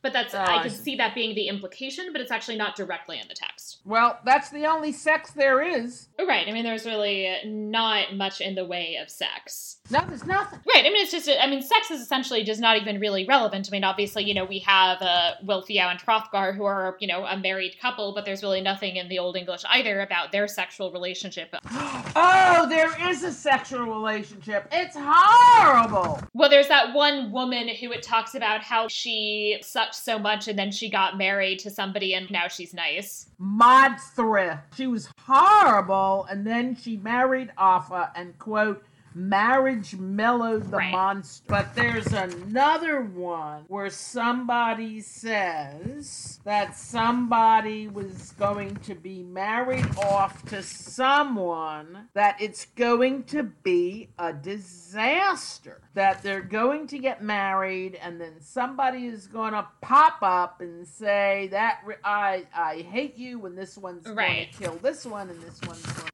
that one at the party feast, and this is just not going to work. There are marriages in the original Old English, questioned of to what extent marriages are successful or not in forming these pieces, because that's the idea of women as peace weavers, is that they're supposed to be kind of weaving together these families and ending these feuds. So there's that, to the extent that there's any explicit reference in the Headley to there being an actual sexual relationship that comes out of that marriage, or that is part of that marriage, that's not actually in the Old English. Right, because I think the Freewaru disaster is at the wedding. Right. That she was married off to somebody, and that was supposed to go well, and that did not go well. At the wedding, they have a major fight, I think, and that was the end of that peace weaving. So that there's, obviously a lot of reference to marriage, but there's really no explicit discussion of sex in the poem at all. Right. That is certainly one of the things that I think is interesting, that I think Headley both makes somewhat more explicit in her translation, and that also is much more apparent in the Meerwife, is, of course, sex and sexual desire, and of course, in particular, women's sexual desire. You see that in her Beowulf? Well, really just, with the Hygd line, that there's this kind of emphasis on, and she's asking Beowulf to come to her bed. But you just said that if she's doing it as a bribe, so he'll become king and her son won't. She didn't seem to have any particular interest in him. But at least women as sexual initiators, if not necessarily coming out of desire. Sexual or marriage, assuming they're related. Well, what my point is, though, that's not even clear. It's not even clear necessarily that there's a marriage at stake in the poem, and that is something that Headley is emphasizing as a plausible implication of what Hygd is doing, that Headley is kind of bringing that out in the translation in a much more explicit way. Right. It's only Modthryth who was the monster mellowed by marriage, where you think that's because she's having a nice sex life, so she's having to torture anyway. And I'm not sure that that's actually the implication of the Old English, as opposed to tamed his shitty wife. Oh, not that horrible Shakespeare play. Yeah. Blah! That basically she finally had a man to tell her what to do. Well, it says marriage mellowed. And it's just guys yapping, so who knows what happens. Her nature changed when she got free of her family. She became queenly, and she learned morals under his hand. So it is unclear whether she was happy or doomed. Looking at the Old English, it seems like it might just be basically that, this guy who was a decent person, told her what to do. But all of these women, including Wilfio, they all really give more of a damn for their sons. Oh, yeah. Which doesn't not make sense. I think that's something that kind of comes out a lot, is this kind of question of to whom does one kind of owe this allegiance to, and I think it's also, it comes out in Greek mythology, too, and this kind of question of whether Clytemnestra should have felt her loyalty to her daughter or to her husband. But I think that's probably what makes Willa so monstrous. Yes, that she doesn't really seem to give a damn about any of them, actually. She's inherently monstrous, but she's in a literary lineage where the women really will do anything for their right, sons. and I think that she's, well, and I think really what kind of also I would say in some ways really does make Willa particularly monstrous is that I don't think she gives a damn about any of them. That she's outside of the normal webs of kinship and of the sense of allegiance to your kin, that I don't think she gives a shit about any of these people. I think that's the problem with Willa, is that she's isolated from these webs. Thought she cared the most about Ben. But not for no, I think long. she was clearly, I mean, she enjoyed having sex with Ben, but I think otherwise she was clearly just using Ben. The second he was no longer useful, she ditched him. Right, and she had no relation at all with the children by right, him. we have no idea if she's ever, like, met them. These women. But in terms of Beowulf parallels, the other things I wanted to mention in terms of very specifics, we obviously have Gren and his mother, Grendel and his mother, but I do think it is really interesting that we have Willa as the dragon. And one of the things that's really, I would say, important about the dragon is the idea of the dragon as basically hoarding wealth, and wealth as being all kept up by the dragon and not being spread around to your retainers. That if a lord gets a bunch of stuff, he's supposed to spread it around, right? Like that's what makes a good lord in Scandinavian customs, is these kind of acts of gift giving. And the dragon doesn't do that. The dragon just kind of sits on his wealth. You know, I've been having these odd visions that I've read in other places. Dragons sitting on gold stores? I really must be having hallucinations. Yes, I wonder where Tolkien got that one from. And I wonder where Rowling got it from. I bet she got it from Tolkien.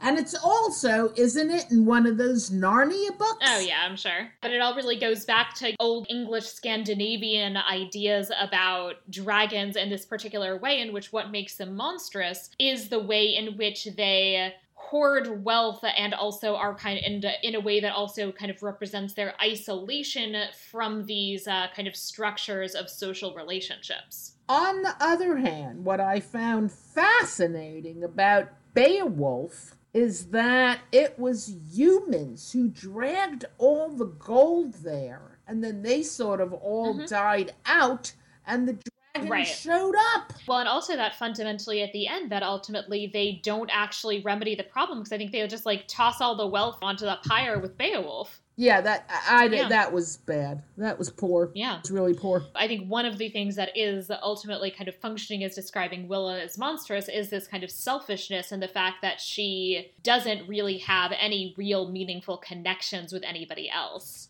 And so that she is hoarding power and wealth and willing to sacrifice anyone, no matter who, in order to achieve that. But what I really liked is the parallel for that part was Dana finding the silver cup, because the silver cup kept reminding me of the gold cup that the guy walked off with that started all the trouble with the dragon. And to some extent, the silver cup that Dana found started all of that trouble, because she was so furious, but rightfully so. I mean, they just literally walked all over her ancestors and her ancestors' and belongings. But there is a similarity in those two cups or chalices. There's also a lot of detail-oriented things. Ben is diving underwater in order to go after Dana and Gren.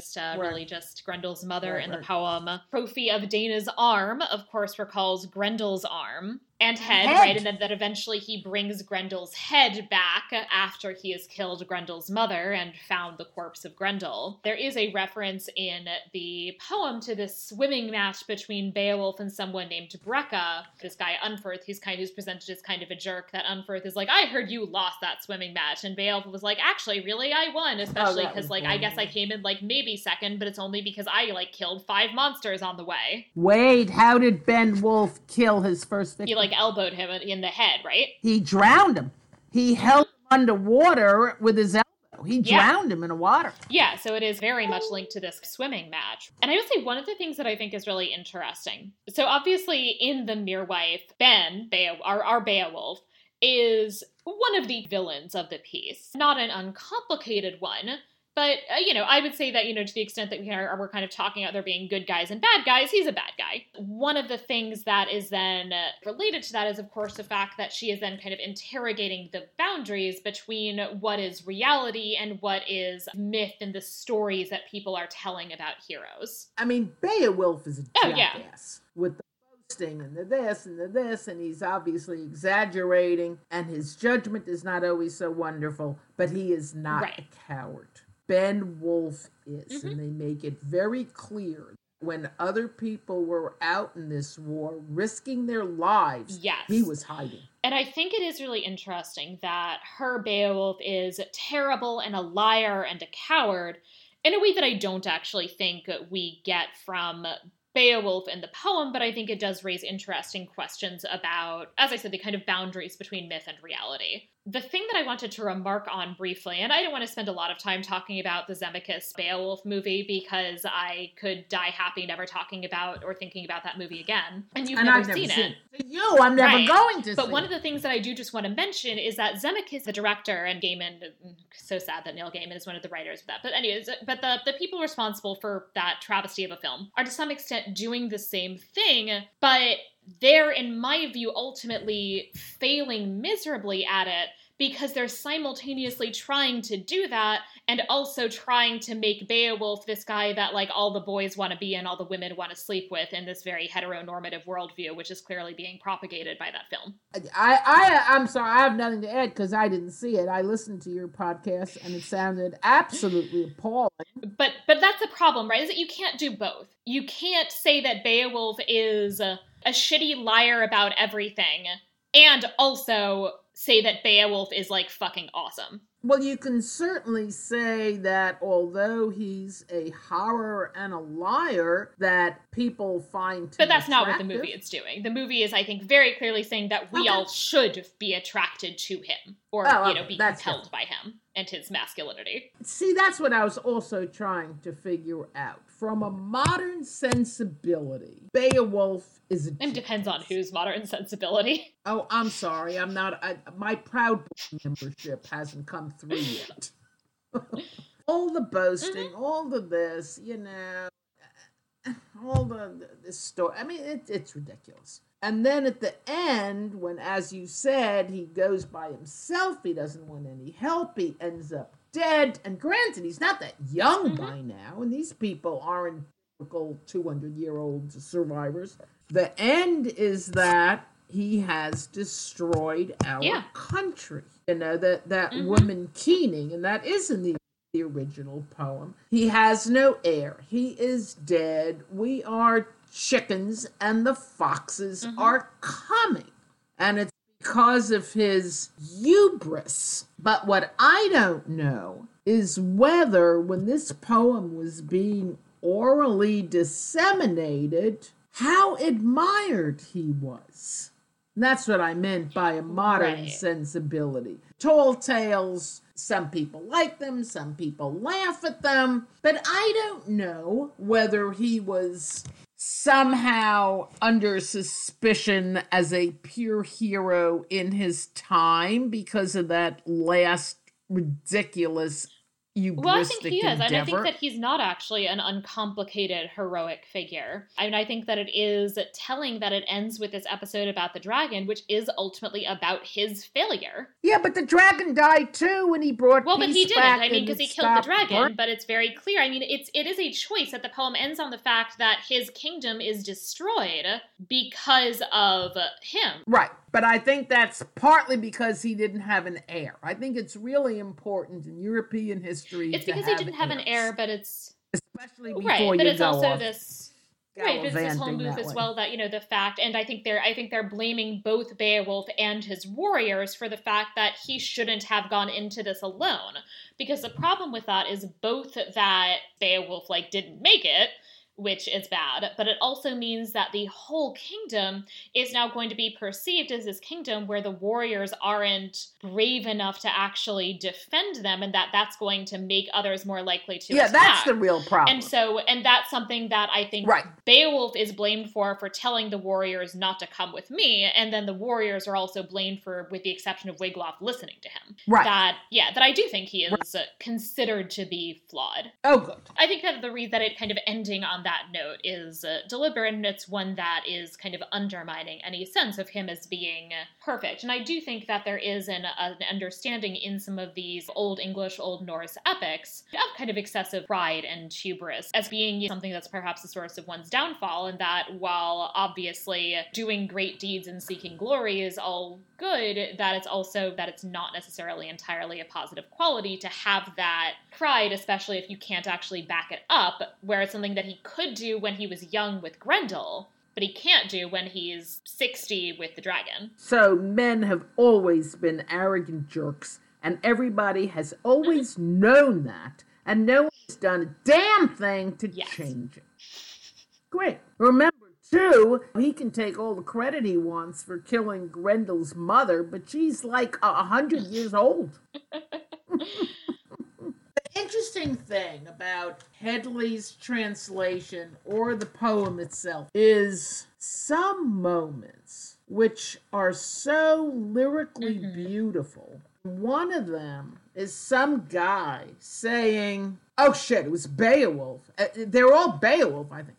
Saying there were people who reported that they had seen the mother and son walking together in the mist. Yeah. It was so lovely. And then Beowulf has that other speech about the father's despair after his son dies. I mean, they're beautiful, and they're, oh shoot, what's that word? Sensitive, of an understanding of the human relationships and kinship. They're just gorgeous, and that's a side of them too. And I think that is one of the really interesting things about the original poem, is that I do think that there's this kind of interest in kinship, and that Grendel and his mother are absolutely part of that. And that, as I said, that there's, I think, a question of whether Grendel's mother is seen as dangerous because she's a woman doing things in terms of vengeance culture that should ultimately be done by men. But I think that the action she takes in and of itself is not actually bad by their cultural norms. Yeah, but I think they would have gone after Grendel's, whoever took vengeance. They took Hrothgar's. Well, but of course they would have gone after her, but that's how vengeance culture works, is that the problem with vengeance culture, and they're aware of this at the time, even while it kind of keeps happening, they're aware of the fact that the problem with vengeance culture is that it's endless. Oh, I didn't think so. I thought she had a right to take a life as repayment, and then but it never is, and they know that. Oh, okay. So just because she had to doesn't mean anybody is going exactly. That the fact that it was like, because also, I mean, Grendel had taken lives before that, and so they have a right based on that to kill Grendel, and then she kind of has a right based on that to take vengeance and kill somebody else, but then, but you killed my best bud, so I have the right, and so that's the problem, is that it's a cycle. I want to talk about two things, one of which is pretty different from between the book and the poem, and one of which is arguably the same but different. The first is that in the novel, there is reference after reference to ghosts, unless ghosts are a more modern invention, as opposed to just having people from the past. But over and over in the novel, they talk about ghosts. I'm not sure that ghosts are necessarily inherently modern, although I actually don't know offhand what precisely the history is of ghosts. Well, do you know any in medieval? Any medieval period? Obviously, Shakespeare has. I think there are medieval ghosts. Okay. Right, but there are tons in the Mirror. Yes. Which I thought was interesting, but I think to some extent, anything that's in the past and gone, if you think about it, is functioning as a ghost. And there certainly are medieval stories about ghosts, and then there's also kind of the question of, like, if you see an apparition of a saint, to what extent is that also, or Jesus, to what extent is that also actually a ghost, in terms of it being kind of, and because remember also she's describing this woman as a saint. Yes, and the woman is the saint is the one who says the most interesting thing to her. Yeah, I mean, that's really the most, and that's really the most apparent ghost, and, people in the Middle Ages obviously saw visions of saints all the time. It's the ghost who said, listen to me, listen. In some countries, you kill a monster when it's born. Other places, you kill it only when it kills someone else.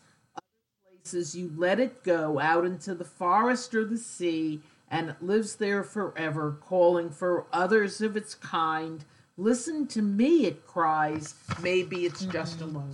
Beautiful line. One of many, but that Yeah. one's a doozy. So I started typing out the great lines, and I typed out half the book because there were so many of them. The other thing is, we talked about this once, the choruses. There's the chorus of the mothers, and the chorus of, I've been calling them the spirits of the mountain, but they're really the spirits or the ghosts of all of There's the Herat. dogs. Oh, that was hysterical. And you said there was nothing funny in this book. Point of view chapter of the dogs. The point of view chapter from the well, that wasn't funny because they're the ones that told Ben where Dana and Gren were hiding. There's dogs. I know, but it's so.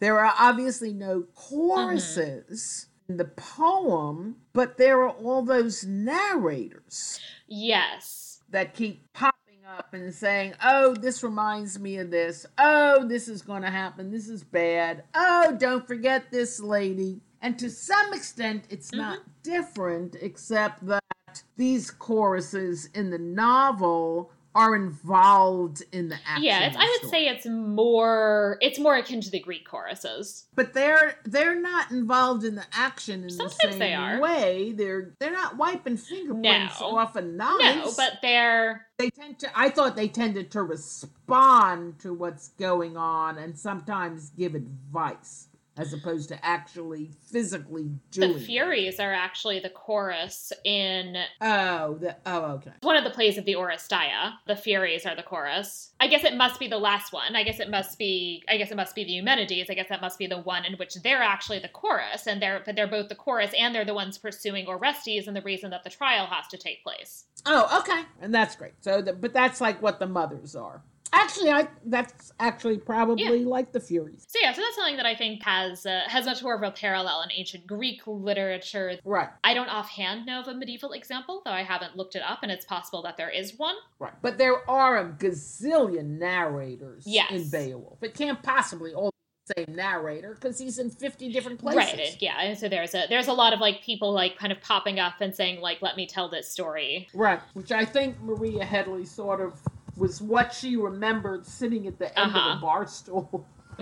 One of the things also that I wanted to kind of note as well is that both the translation and the book are in a lot of ways, I think, very much kind of about masculine violence and toxic masculinity and the dangers there. Right. Marina Dumitrescu had a great review in the New York Review of Books that does, I think, make the very valid point that to some extent in the translation, that does involve eliding some of the differences between medieval and modern masculinities. How so? The big thing that kind of strikes me in particular is that I think medieval masculinity is actually much more about your emotionally effective relationships with other men.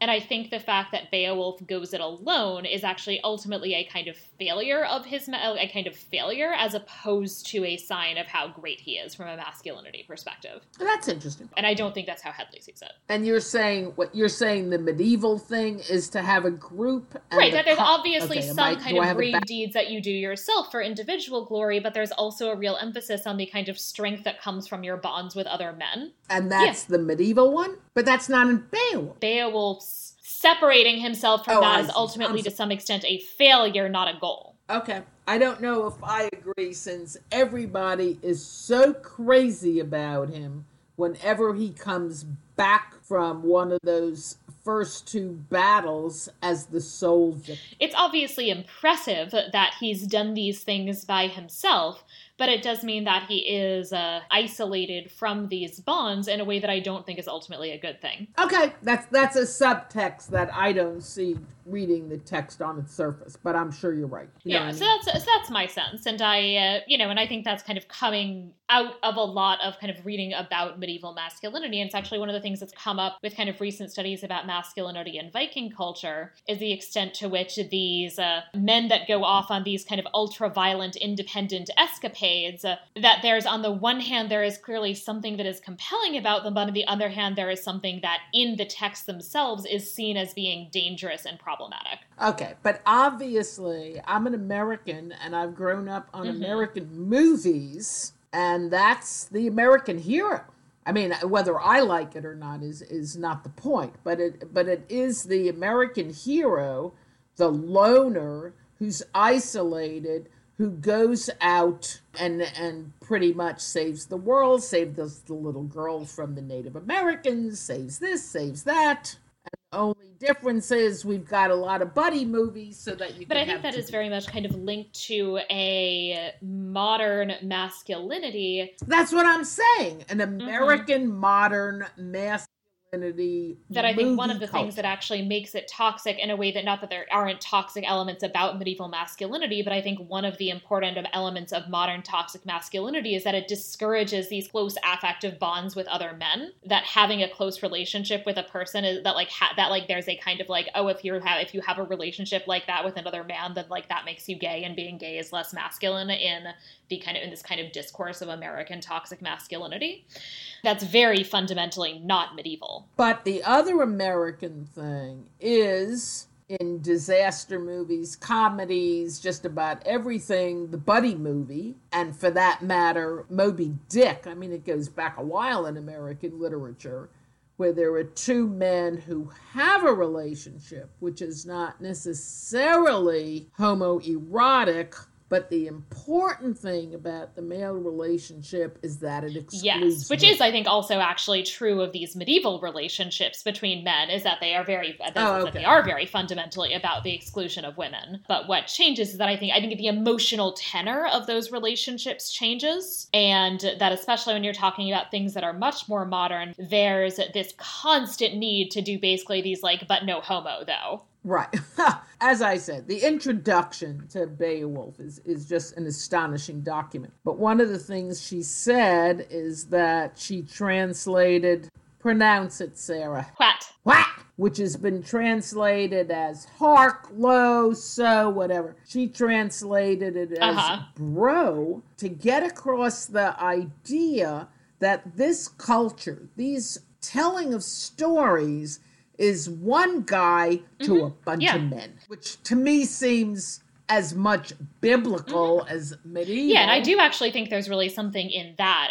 And that's one of the things that I actually do like about the translation, is that I do think it has this kind of emphasis on the fact that it makes visible the fact that it is men telling stories about and to other men, by, about, to, etc., other men.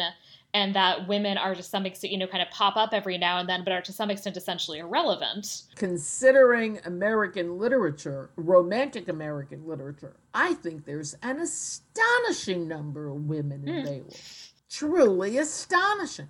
Compared to Moby Dick.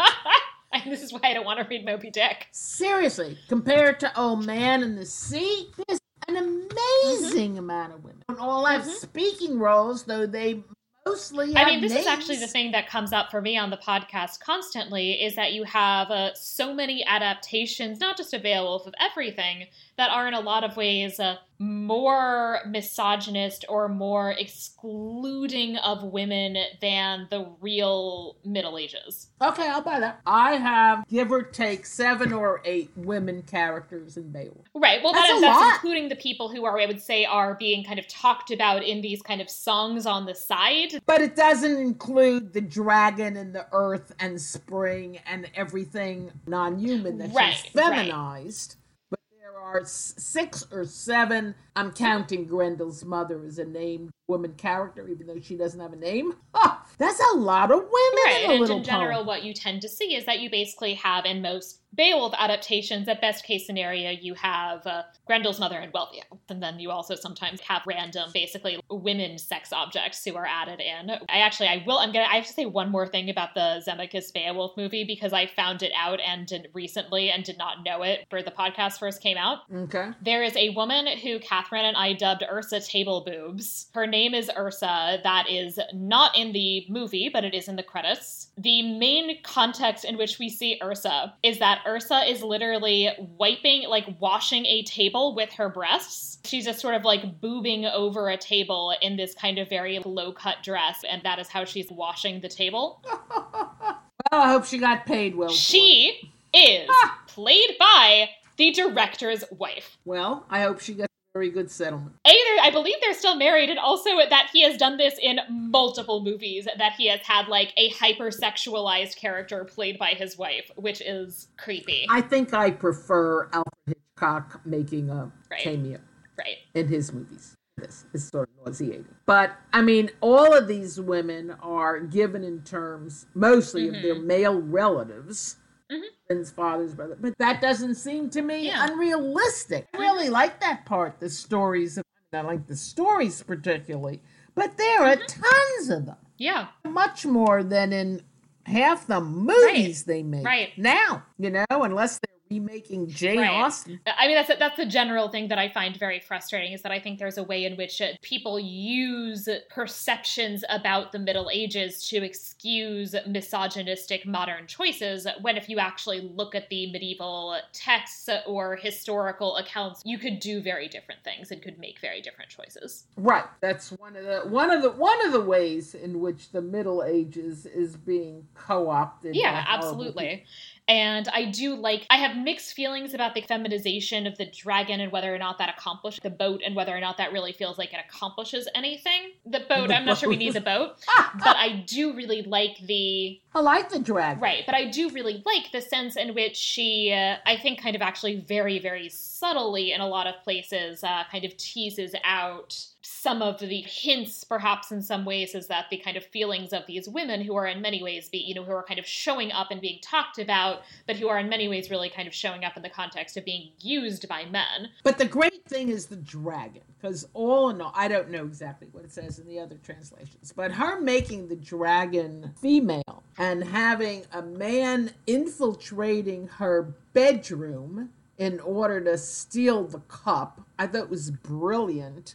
And then the line that the guy saw her as a dimwit, clocking neither her courage nor her grit. I mean, I don't think she makes it a woman just so she can say, okay, I got another female in here. I think she made some very important points. Yeah, it is certainly an interpretation. I would recommend this translation. I think it's a really interesting translation that's really in a really interesting way to think through both medieval and modern ideas about gender, and it's in that spirit that I'm actually going to be assigning it to students. And it's 120% accessible. Yeah, and I think in that it's really fantastic. It is certainly, however, also an interpretation, which I don't think is a bad thing, but that it is less literal than other translations one could choose. The Haney translation is not perfectly literal either. It makes a number of choices that are more poetic than literal. The Ray Liuzza translation, which I also actually have, I literally have 3 Beowulfs sitting out here in front of me. Probably one of the more literal options. Okay. I am no expert, but I have done some reading, and my understanding is that you cannot, because of the problems with the text itself, because of the problems of the poetics, because of the problems of, as Tolkien said, it's being archaic linguistically for its time, you cannot do a literal translation. We don't even have a literal translation of the first word. Nearly everything is going to be a choice. Yeah. So maybe some of her choices are clearly more out there, more contemporary than other choices. But remember, Seamus Heaney translated what as so because it reminded him of his Irish uncle. It's not even a translation. It's, gee, that's the way my Irish uncle began stories, so I'm going to translate what as so. That's not a translation. Right. I would say there's a lot of words here and there where, that one being certainly one of them, where interpretation is called for no matter what.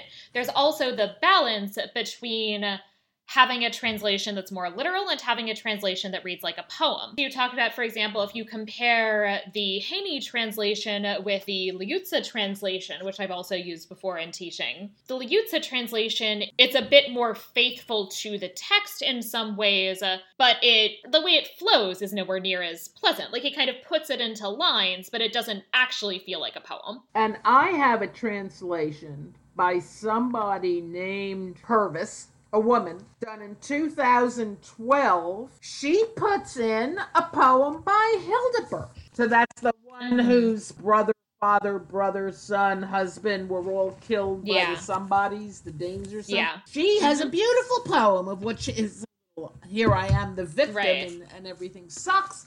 So yeah, there's a wide array, but I don't think there can be a perfect Right. translate. You just Especially can't also do because, it. as I said, I do think it's actually of value to think about the balance between, on the one hand, representing words as accurately as possible versus representing the experience. It's an oral tradition, which means you have to write it in such a way that it's best Right, and read it is, aloud. and it's a poem, I mean, that also, I think that matters. There's ways about there's things about the way in which it flows and tears to you. I mean, it shouldn't read the same as prose. And I think that that's something that I do actually think that the Headley translation does really well, is that I think it's a brilliant translation to read out loud. I think that's also true of the Haney translation. God, I've listened to that a million times in the car when I actually went any place in a car. And I think there's a lot to be said for a lot of these translations, and that they're all functioning as interpretations and they're all doing different things. So just, I mean, I think there's a reason that I am sitting here with 3 different translations of Beowulf open in front of me. And the other thing I will note that Headley also does a lot with using alliteration, which I think is very cool.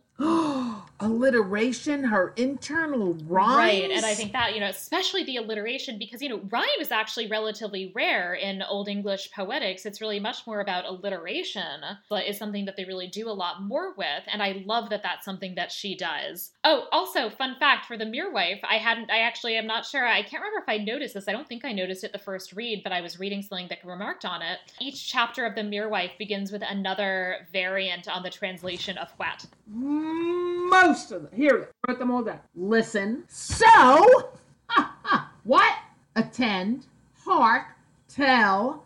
Ah. Lo. Yes. Sing. Now. But even that line I kept reading out loud, marriage mellowed the monster. Yeah, no, I mean, I think the alliteration really is fantastic and is something that draws on the experience of what hearing this poem recited out loud would have actually been like in a way that I think is really interesting. The other thing, and I'm not going to read it all out loud, is that I took notes of every time some character says, or somebody says to one of the main characters, listen. So it's like the first thing Dylan says, etc. And it goes on, and some of them are people, the families talking to their mothers, and some of them are these strangers on a train, and some of them are ghosts, but it's over and over. Yeah.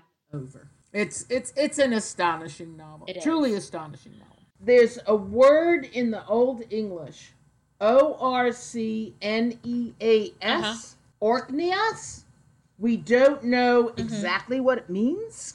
Haney translates it as evil phantoms. Headley translates it as monsters. It's something we don't like, but the first 3 letters are ORC, like an orc. Ah, yes. So that's then a very good lead into the Historia et Veritas segment where I want to talk about ideas about monsters and the monstrous, because I actually wanted to start out by talking about Tolkien. Tolkien is extremely important in the history of how people talk about Beowulf, in part because in his article, The Monsters and the Critics, one of the big interventions that he made was to make the argument that the monsters actually matter, that we should actually think and talk about the monsters. Because previously, to some extent, there was a sense that, well, I mean, you should, mine Beowulf for these little, facts here and there about real kings, but then there's all of these, dumb stories about monsters and who cares? Oh, yeah. And so that is his intervention, is the argument that the monsters actually tell us something about medieval worldviews. We now have, jumping way, way forward into the 21st century, a real subfield of monster studies. And that this is something that a lot of people are writing and talking about in a variety of really interesting ways. One phrase I wanted to use from a scholar, Jeffrey Jerome Cohen, is that he's described medieval monsters as disturbing hybrids whose externally incoherent bodies resist attempts to include them in any systematic structuration. And so the monster is dangerous, a form suspended between forms that threaten to smash distinctions. So in other words, what he means by this is in part that what makes monsters monstrous is precisely the fact that there's often this kind of lack of clear boundaries. And in particular, I think that there's not always a lot of clarity about what is monstrous and what is human. That there is this kind of ambiguity about what exactly are the boundaries between monstrous and human. That's one of the other things this book is about. That's really something that Headley picks up on in really interesting ways and is interrogating in this book, is this kind of question of what's monstrous and what's human.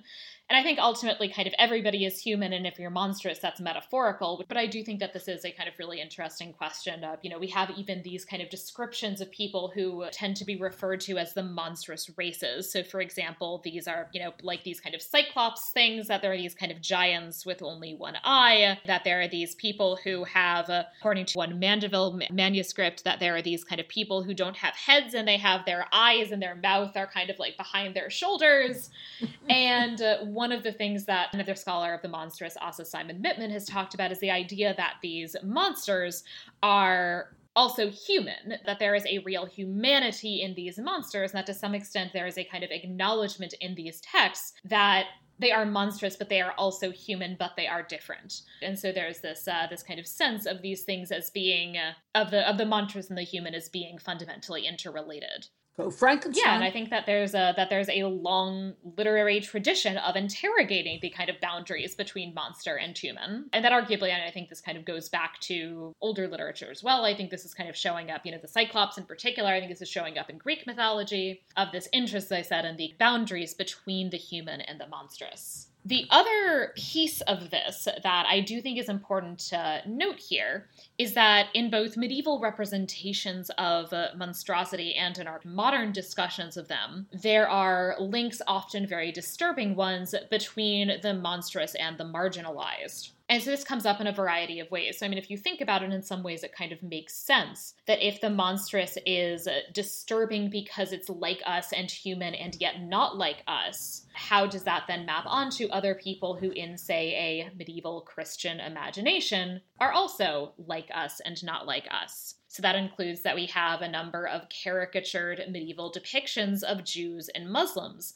that are very much about linking non-Christians with the monstrous in various ways. There's also this upsetting tradition in both literary and gynecological texts from the medieval world, which use this discourse of monstrosity to describe the female body. And so this comes up in a variety of ways. It comes up in these kind of descriptions of women's bodies in ways that are grotesque and are kind of simultaneously erotic and repulsive. There's actually been some interesting readings of actually the Song of Songs and the way in which it kind of describes like parts of the women's bodies as like animals and towers, as like being this kind of somewhat like grotesque and monstrous female.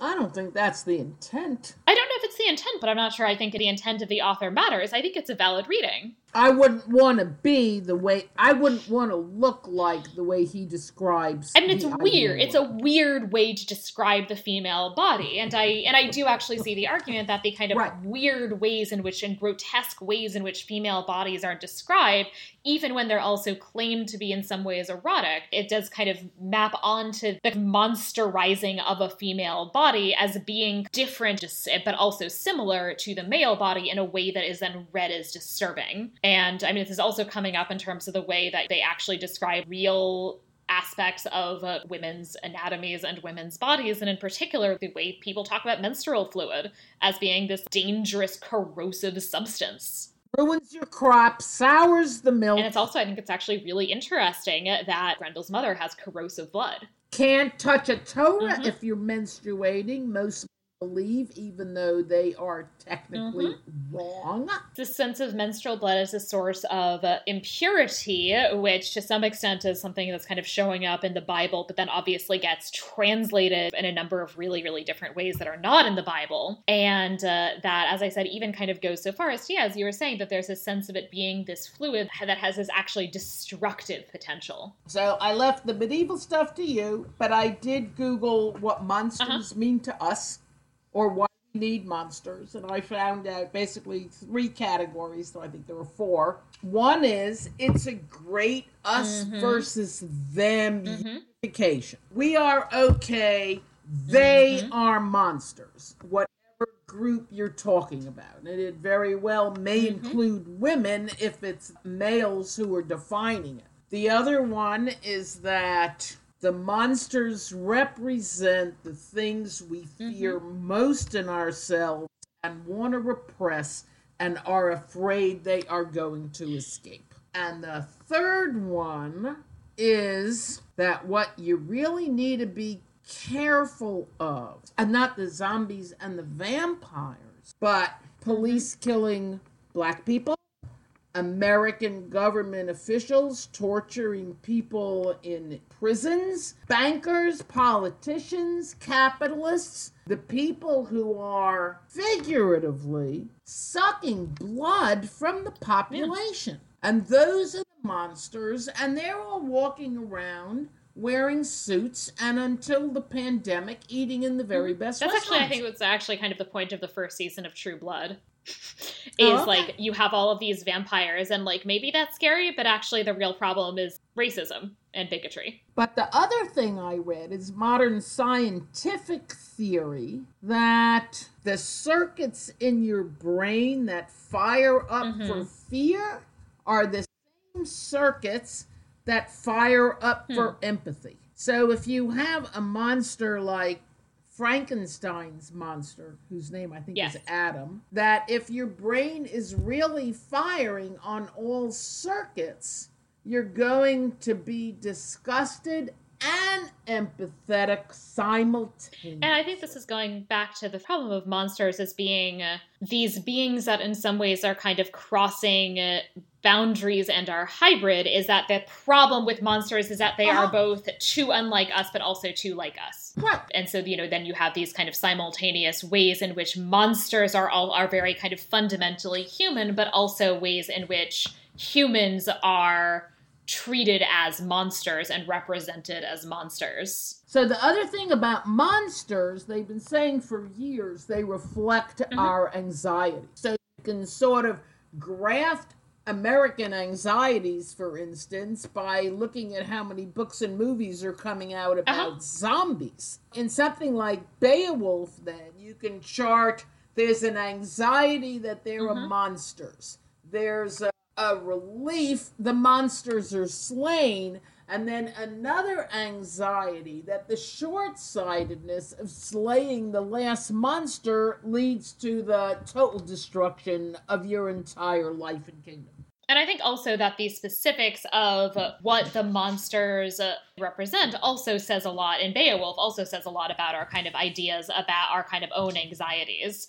I do think that actually the kind of way in which Grendel's mother is participating in a vengeance culture is to some extent a kind of thinking about like the fact that this kind of vengeance culture might never be able to end unless you actually basically wipe out an entire family. Which they do, essentially. The Dragon is very much a commentary on this, on the problem of hoarding wealth and not kind of sharing it, which is something that undoubtedly there are kings who are, like, not so generous and do that. Right. The final thing that I wanted to comment on in terms of our ideas about monsters is talk a little bit about medieval monsters and how they are related to often modern ideas about race. And so here in particular, I'm drawing on the work of a medievalist named Dorothy Kim, who has recently discussed how Tolkien, in his reading of Grendel, explicitly links him as a descendant of Cain with medieval discourses that are then connecting the sons of Cain to Black Ethiopians. There have been arguments made about ways in which Tolkien is to some extent kind of problematically making links between monstrousness and blackness in ways that I don't actually think are in the poem. That this is then something that then gets reclaimed to some extent by Toni Morrison, where she is centering Grendel and Grendel's mother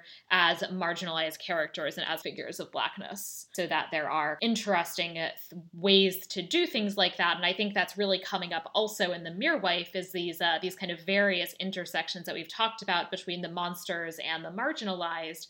First of all, there is I think neither Dana nor her son are white, and that in particular there's a kind of question of the extent to which her fears about Gren and the way people will see him as monstrous are linked to her fears about the ways in which American cops see brown boys as monstrous and dangerous. I don't know. Do you? If she is not white, I sort of thought of her as white, but I don't know if she's white. if she's, say, let's say, comes from some sort of Native American background, that really changes a whole lot about the Herat people trampling on her Yep.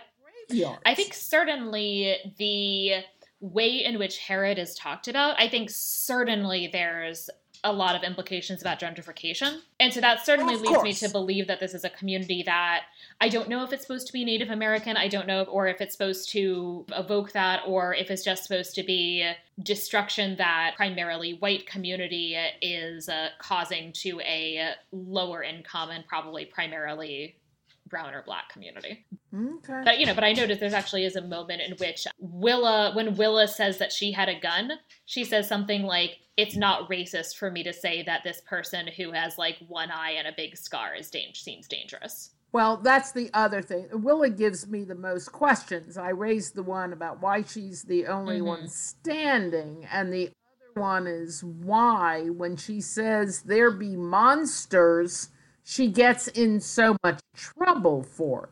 Presumably, the only answer is that there was a race issue, but I don't actually see that in the book. So whether it's that you shouldn't say that, I don't know why she gets in so much trouble for saying there were monsters here and they killed my husband. It's hard, I think, especially because we don't have anyone else's perspective, really. But it does say 2 or 3 times, some people loved it, some people hated it, and they try. Yes, I mean, she gets in trouble for it. As I said, that's certainly how on this reading I at least thought that the implication was that Dana was also not white, but I'm not sure exactly. So at this point, I think we can move to the Fabula Nostra section, where we talk about a film or other piece of media inspired by this one. I was just going to cast the Mere Wife. I don't know if you had other thoughts. I was going to cast the Mere Wife and say how I think it should be done. So why don't we actually both give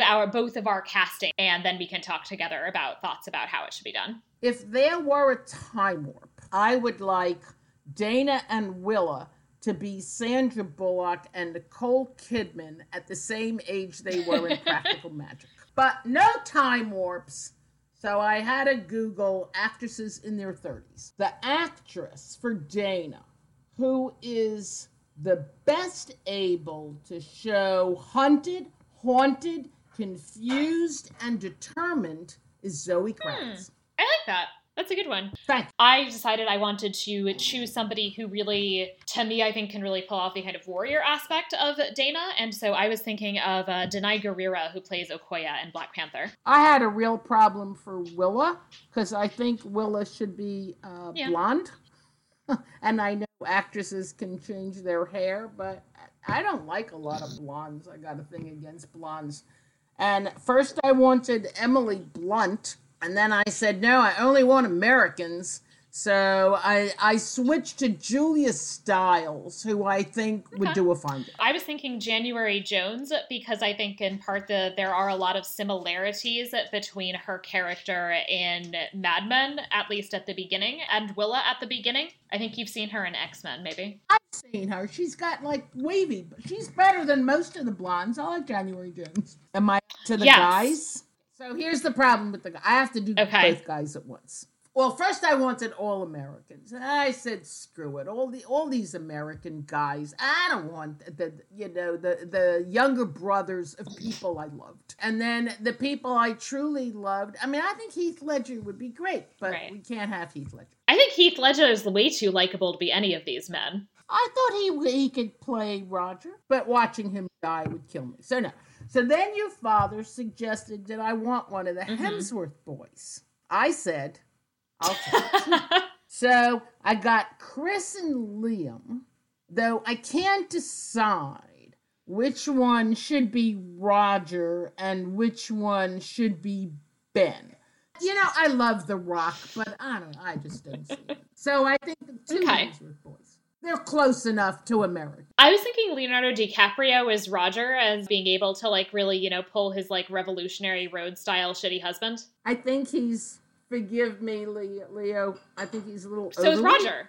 And I think at the end, Oh, I forgot. Then maybe I should make the overweight Thor Roger. Right. All right, I'll have to think about that. Caprio's too short. Roger's also short. She talks about how, like, Roger's 5'11". I guess that's fine. Oh, I she can't wear heels, but I guess it's okay. And he's not too He's old? a little older, but, like, I'm not sure that's in text, but I think it actually works. Okay.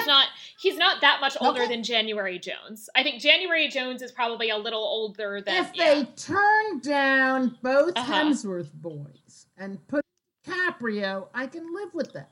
I also have a non-American for Ben, because I was thinking Alexander Skarsgård, who is the good-looking of the Skarsgård brothers. I disapprove. I totally disapprove. It really bothers me that we need a really, really good-looking American husband. Let's get Skarsgård. Isn't he the same one that was in Big Little Lies, married to Nicole Kidman? He? I never actually saw that. Yes, and that's why, because your father suggested that too. I said, no, I am tired of having these Skarsgårds play roles that should be played by Americans. Though I understand the Hemsworths aren't Americans either. But I'm tired of Skarsgård. Though we're seeing the father being like a total psychotic in something called River, which is fun. But no, I'll let you have Leo, but I don't like. So I'm picking him because I'm actually picking him because of his turn as a Viking vampire in True Blood. That I think is really the right sort of character. That the way in which he's both very charming but also very creepy and dangerous. Then why is he better than The Rock? I think The Rock's too wholesome. Tell him so. Yeah, no, I think The Rock is much more wholesome. Alexander Skarsgård is... I think there's a way in which he really can play compelling but also a little creepy maybe. But I don't care. He's not even from this... he's not from an English-speaking country. You don't know where Ben Wolf is originally from. They dumped him at the orphanage. He is very blonde and very tall, isn't he? Well, we'll have to find a blonde, tall American man. Send out recruiters. Who are you thinking for the mothers? Okay, I have 4 women for mothers, and I don't really care how they. Yeah, and actually, I don't for mine. Charlize Theron. Charlize Theron is barely older than the daughters. But we don't know who the other 2. I think she could look older. Remember, this is the other problem with this book that I meant to say before. It takes place over at least 15 years. Right. So everyone's going to need makeup. Charlize Theron is 45. But they're well preserved, remember? And Roger is a plastic surgeon. I'll read you the other 3 and you can come. Christina Applegate, Sandra Bullock, and Angelina Jolie, which I think would be really funny. I want Angelina Jolie's team. That would be funny. She could do motion. To age her up, you could do motion capture, like in the Zemeckis Beowulf. I'm done with characters. I'll get to my cinematic remark after you finish. Okay, I was thinking Glenn Close and Angelica Houston. See, I don't think they need to be anywhere near that age, but I could be wrong.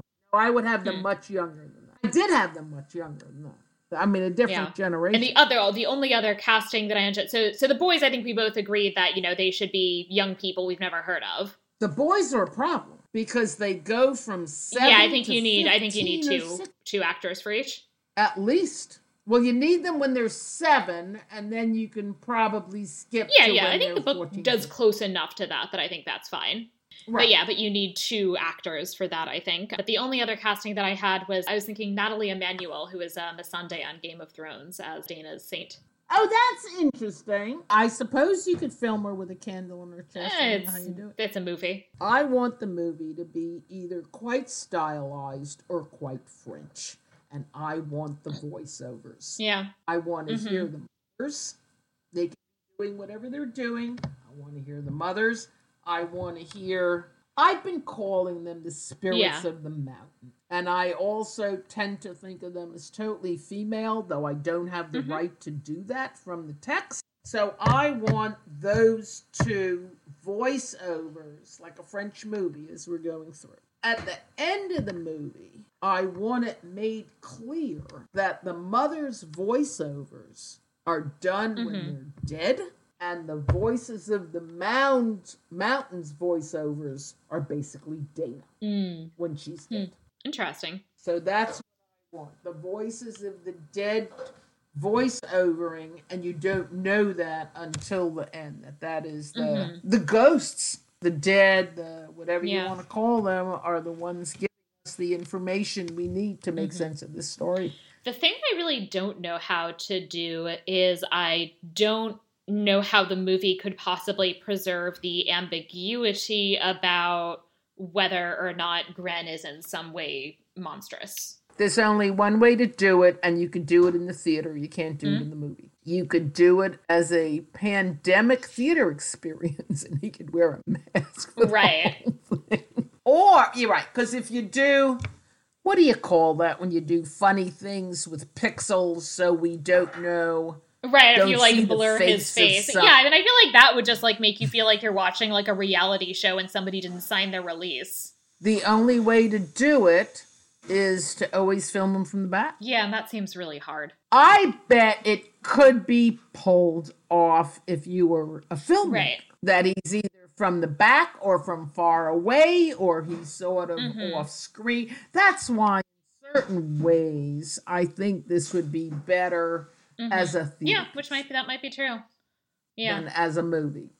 But yeah, because that is a problem. You really would either have to make a decision, or you could make this wacky thing like Phantom of the Opera where he wears some sort of balaclava and then he pulls it off. Right, he's got like a really like big coat and a hood the whole time. Or as I said, I mean, people used to wear balaclavas and ski masks. You know, they seem to be cold a lot of the time. Much of it seems taking I guess place he could have in a really winters. big coat and like a big hood that's kind of leaving his like face in shadow.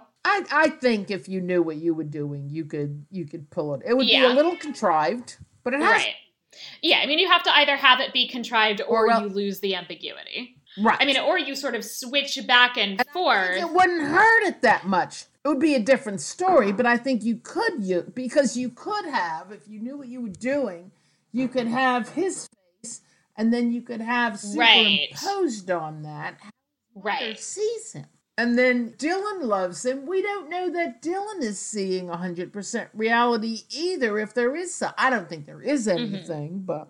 I mean, because at the end, I think it's clear that there isn't, because at the end it talks about how after Ben kills him, everybody's like, it's clear to everybody that he's just a little boy. Or, you know, a teenage boy, I guess, at that point. But. Right. But at some point, Dana says, very, very late, it doesn't matter what form a child takes. He might be smoke, and he might be a screaming monster flying across a mountaintop.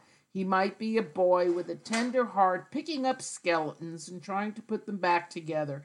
He might be all that. You will know he's yours. He's nothing but your son, whatever he appears to anybody else. So the ambiguity is there, but there's also the sense that if you love somebody, it doesn't matter. Yeah. So I don't know. I mean, maybe it depends which of those they want to fall down on, which side of that issue. But it seems to me it would be very contrived to have a 2-hour movie where you never saw one of the main characters' face. Right. It's doable, but you know, everybody. It seems it's a little artsy. Right. Well, I think we can now move into the estimatio, or rating. So what would you rate this on a scale from 1 to 5 based on whatever criteria you see fit? I don't know what to do because, as I said before, I wanted to copy out the best lines, and I ended up copying out nearly all of them. And nearly every line I said, that should be embroidered and put on a pillowcase. Is The Mere Wife a perfect novel? All I know is I read it. As soon as I read it, I wanted to read it again. I read it again, and it still automatically went onto my pile of books I need to reread. It is just a gem, sentence to sentence. So I would certainly give that a 5. I don't actually know how to grade the poem. I think if you want to grade it by something that's 100% accessible now, that can be blared across loudspeakers, and everybody would look up and say, yes, yes, yes, then that's a 5.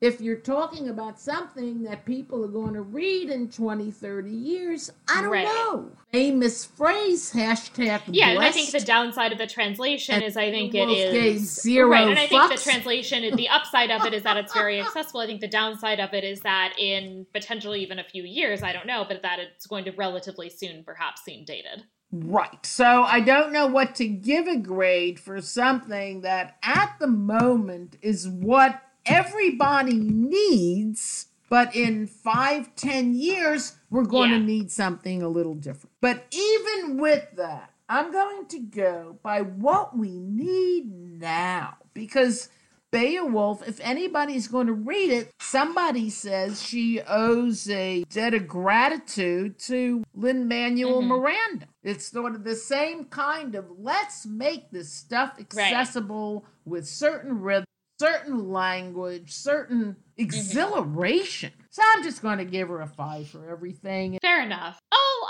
I think I'm going to ultimately do a 4.5 as a kind of general rating. I really love The Mere and I really love the translation. I have, to some extent, kind of different parts of me in terms of my experience of it. As a feminist, I adore both. As a medievalist, I like some things and am kind of so-so on others. Like, in particular, I have a weird thing where I just don't understand why everybody thinks that, like, Wealhtheow and Beowulf have to, like, have sex. I just don't get it. I just don't get where that comes from, except for the fact that they're, like, both, like perceived as attractive. Fair enough. So I just have, minor things here and there in terms of I don't exactly, as a medievalist, interpret Beowulf quite the way she does. And for me, I'm going to make that kind of knock it as in general to a 4.5. But I do, however, I think they're both really excellent and interesting. As I said, I'm going to be teaching the translation this coming spring. Going to, I think, potentially offer some kind of excerpts of The Mere Wife. I'm trying to figure out how and in what context to do that. But I do love these and would recommend them to everybody. But I think ultimately I'm going to score them a 4.5, which, I mean, for this podcast is also relatively high. I don't have that many things that get above like a 3. Are there places where the listeners could find you, my mother, on the internet? Well, so far I haven't figured out how to change my name to Dr. Greenfeld on Twitter, because I don't think I have any name on Twitter. I just have a user's name, which is probably BethG20904, but I'm under my real name on Okay, and Facebook. You're also, of course, a member of the Media Evil Facebook group. Absolutely. So you can find this podcast at the aforementioned Facebook group. You can also find us on Twitter at Media Evil Pod. If you've enjoyed the podcast, please subscribe in your preferred podcatcher app, and please rate and review on Apple Podcasts, and I will read new 5-star reviews in future episodes. You can also find me on Twitter or Instagram at Sarah Iftdecker. If you have any questions or suggestions, I would love to hear from you via email at media.evilpod@gmail.com. Thank you for listening to Media Evil. Bye. Bye.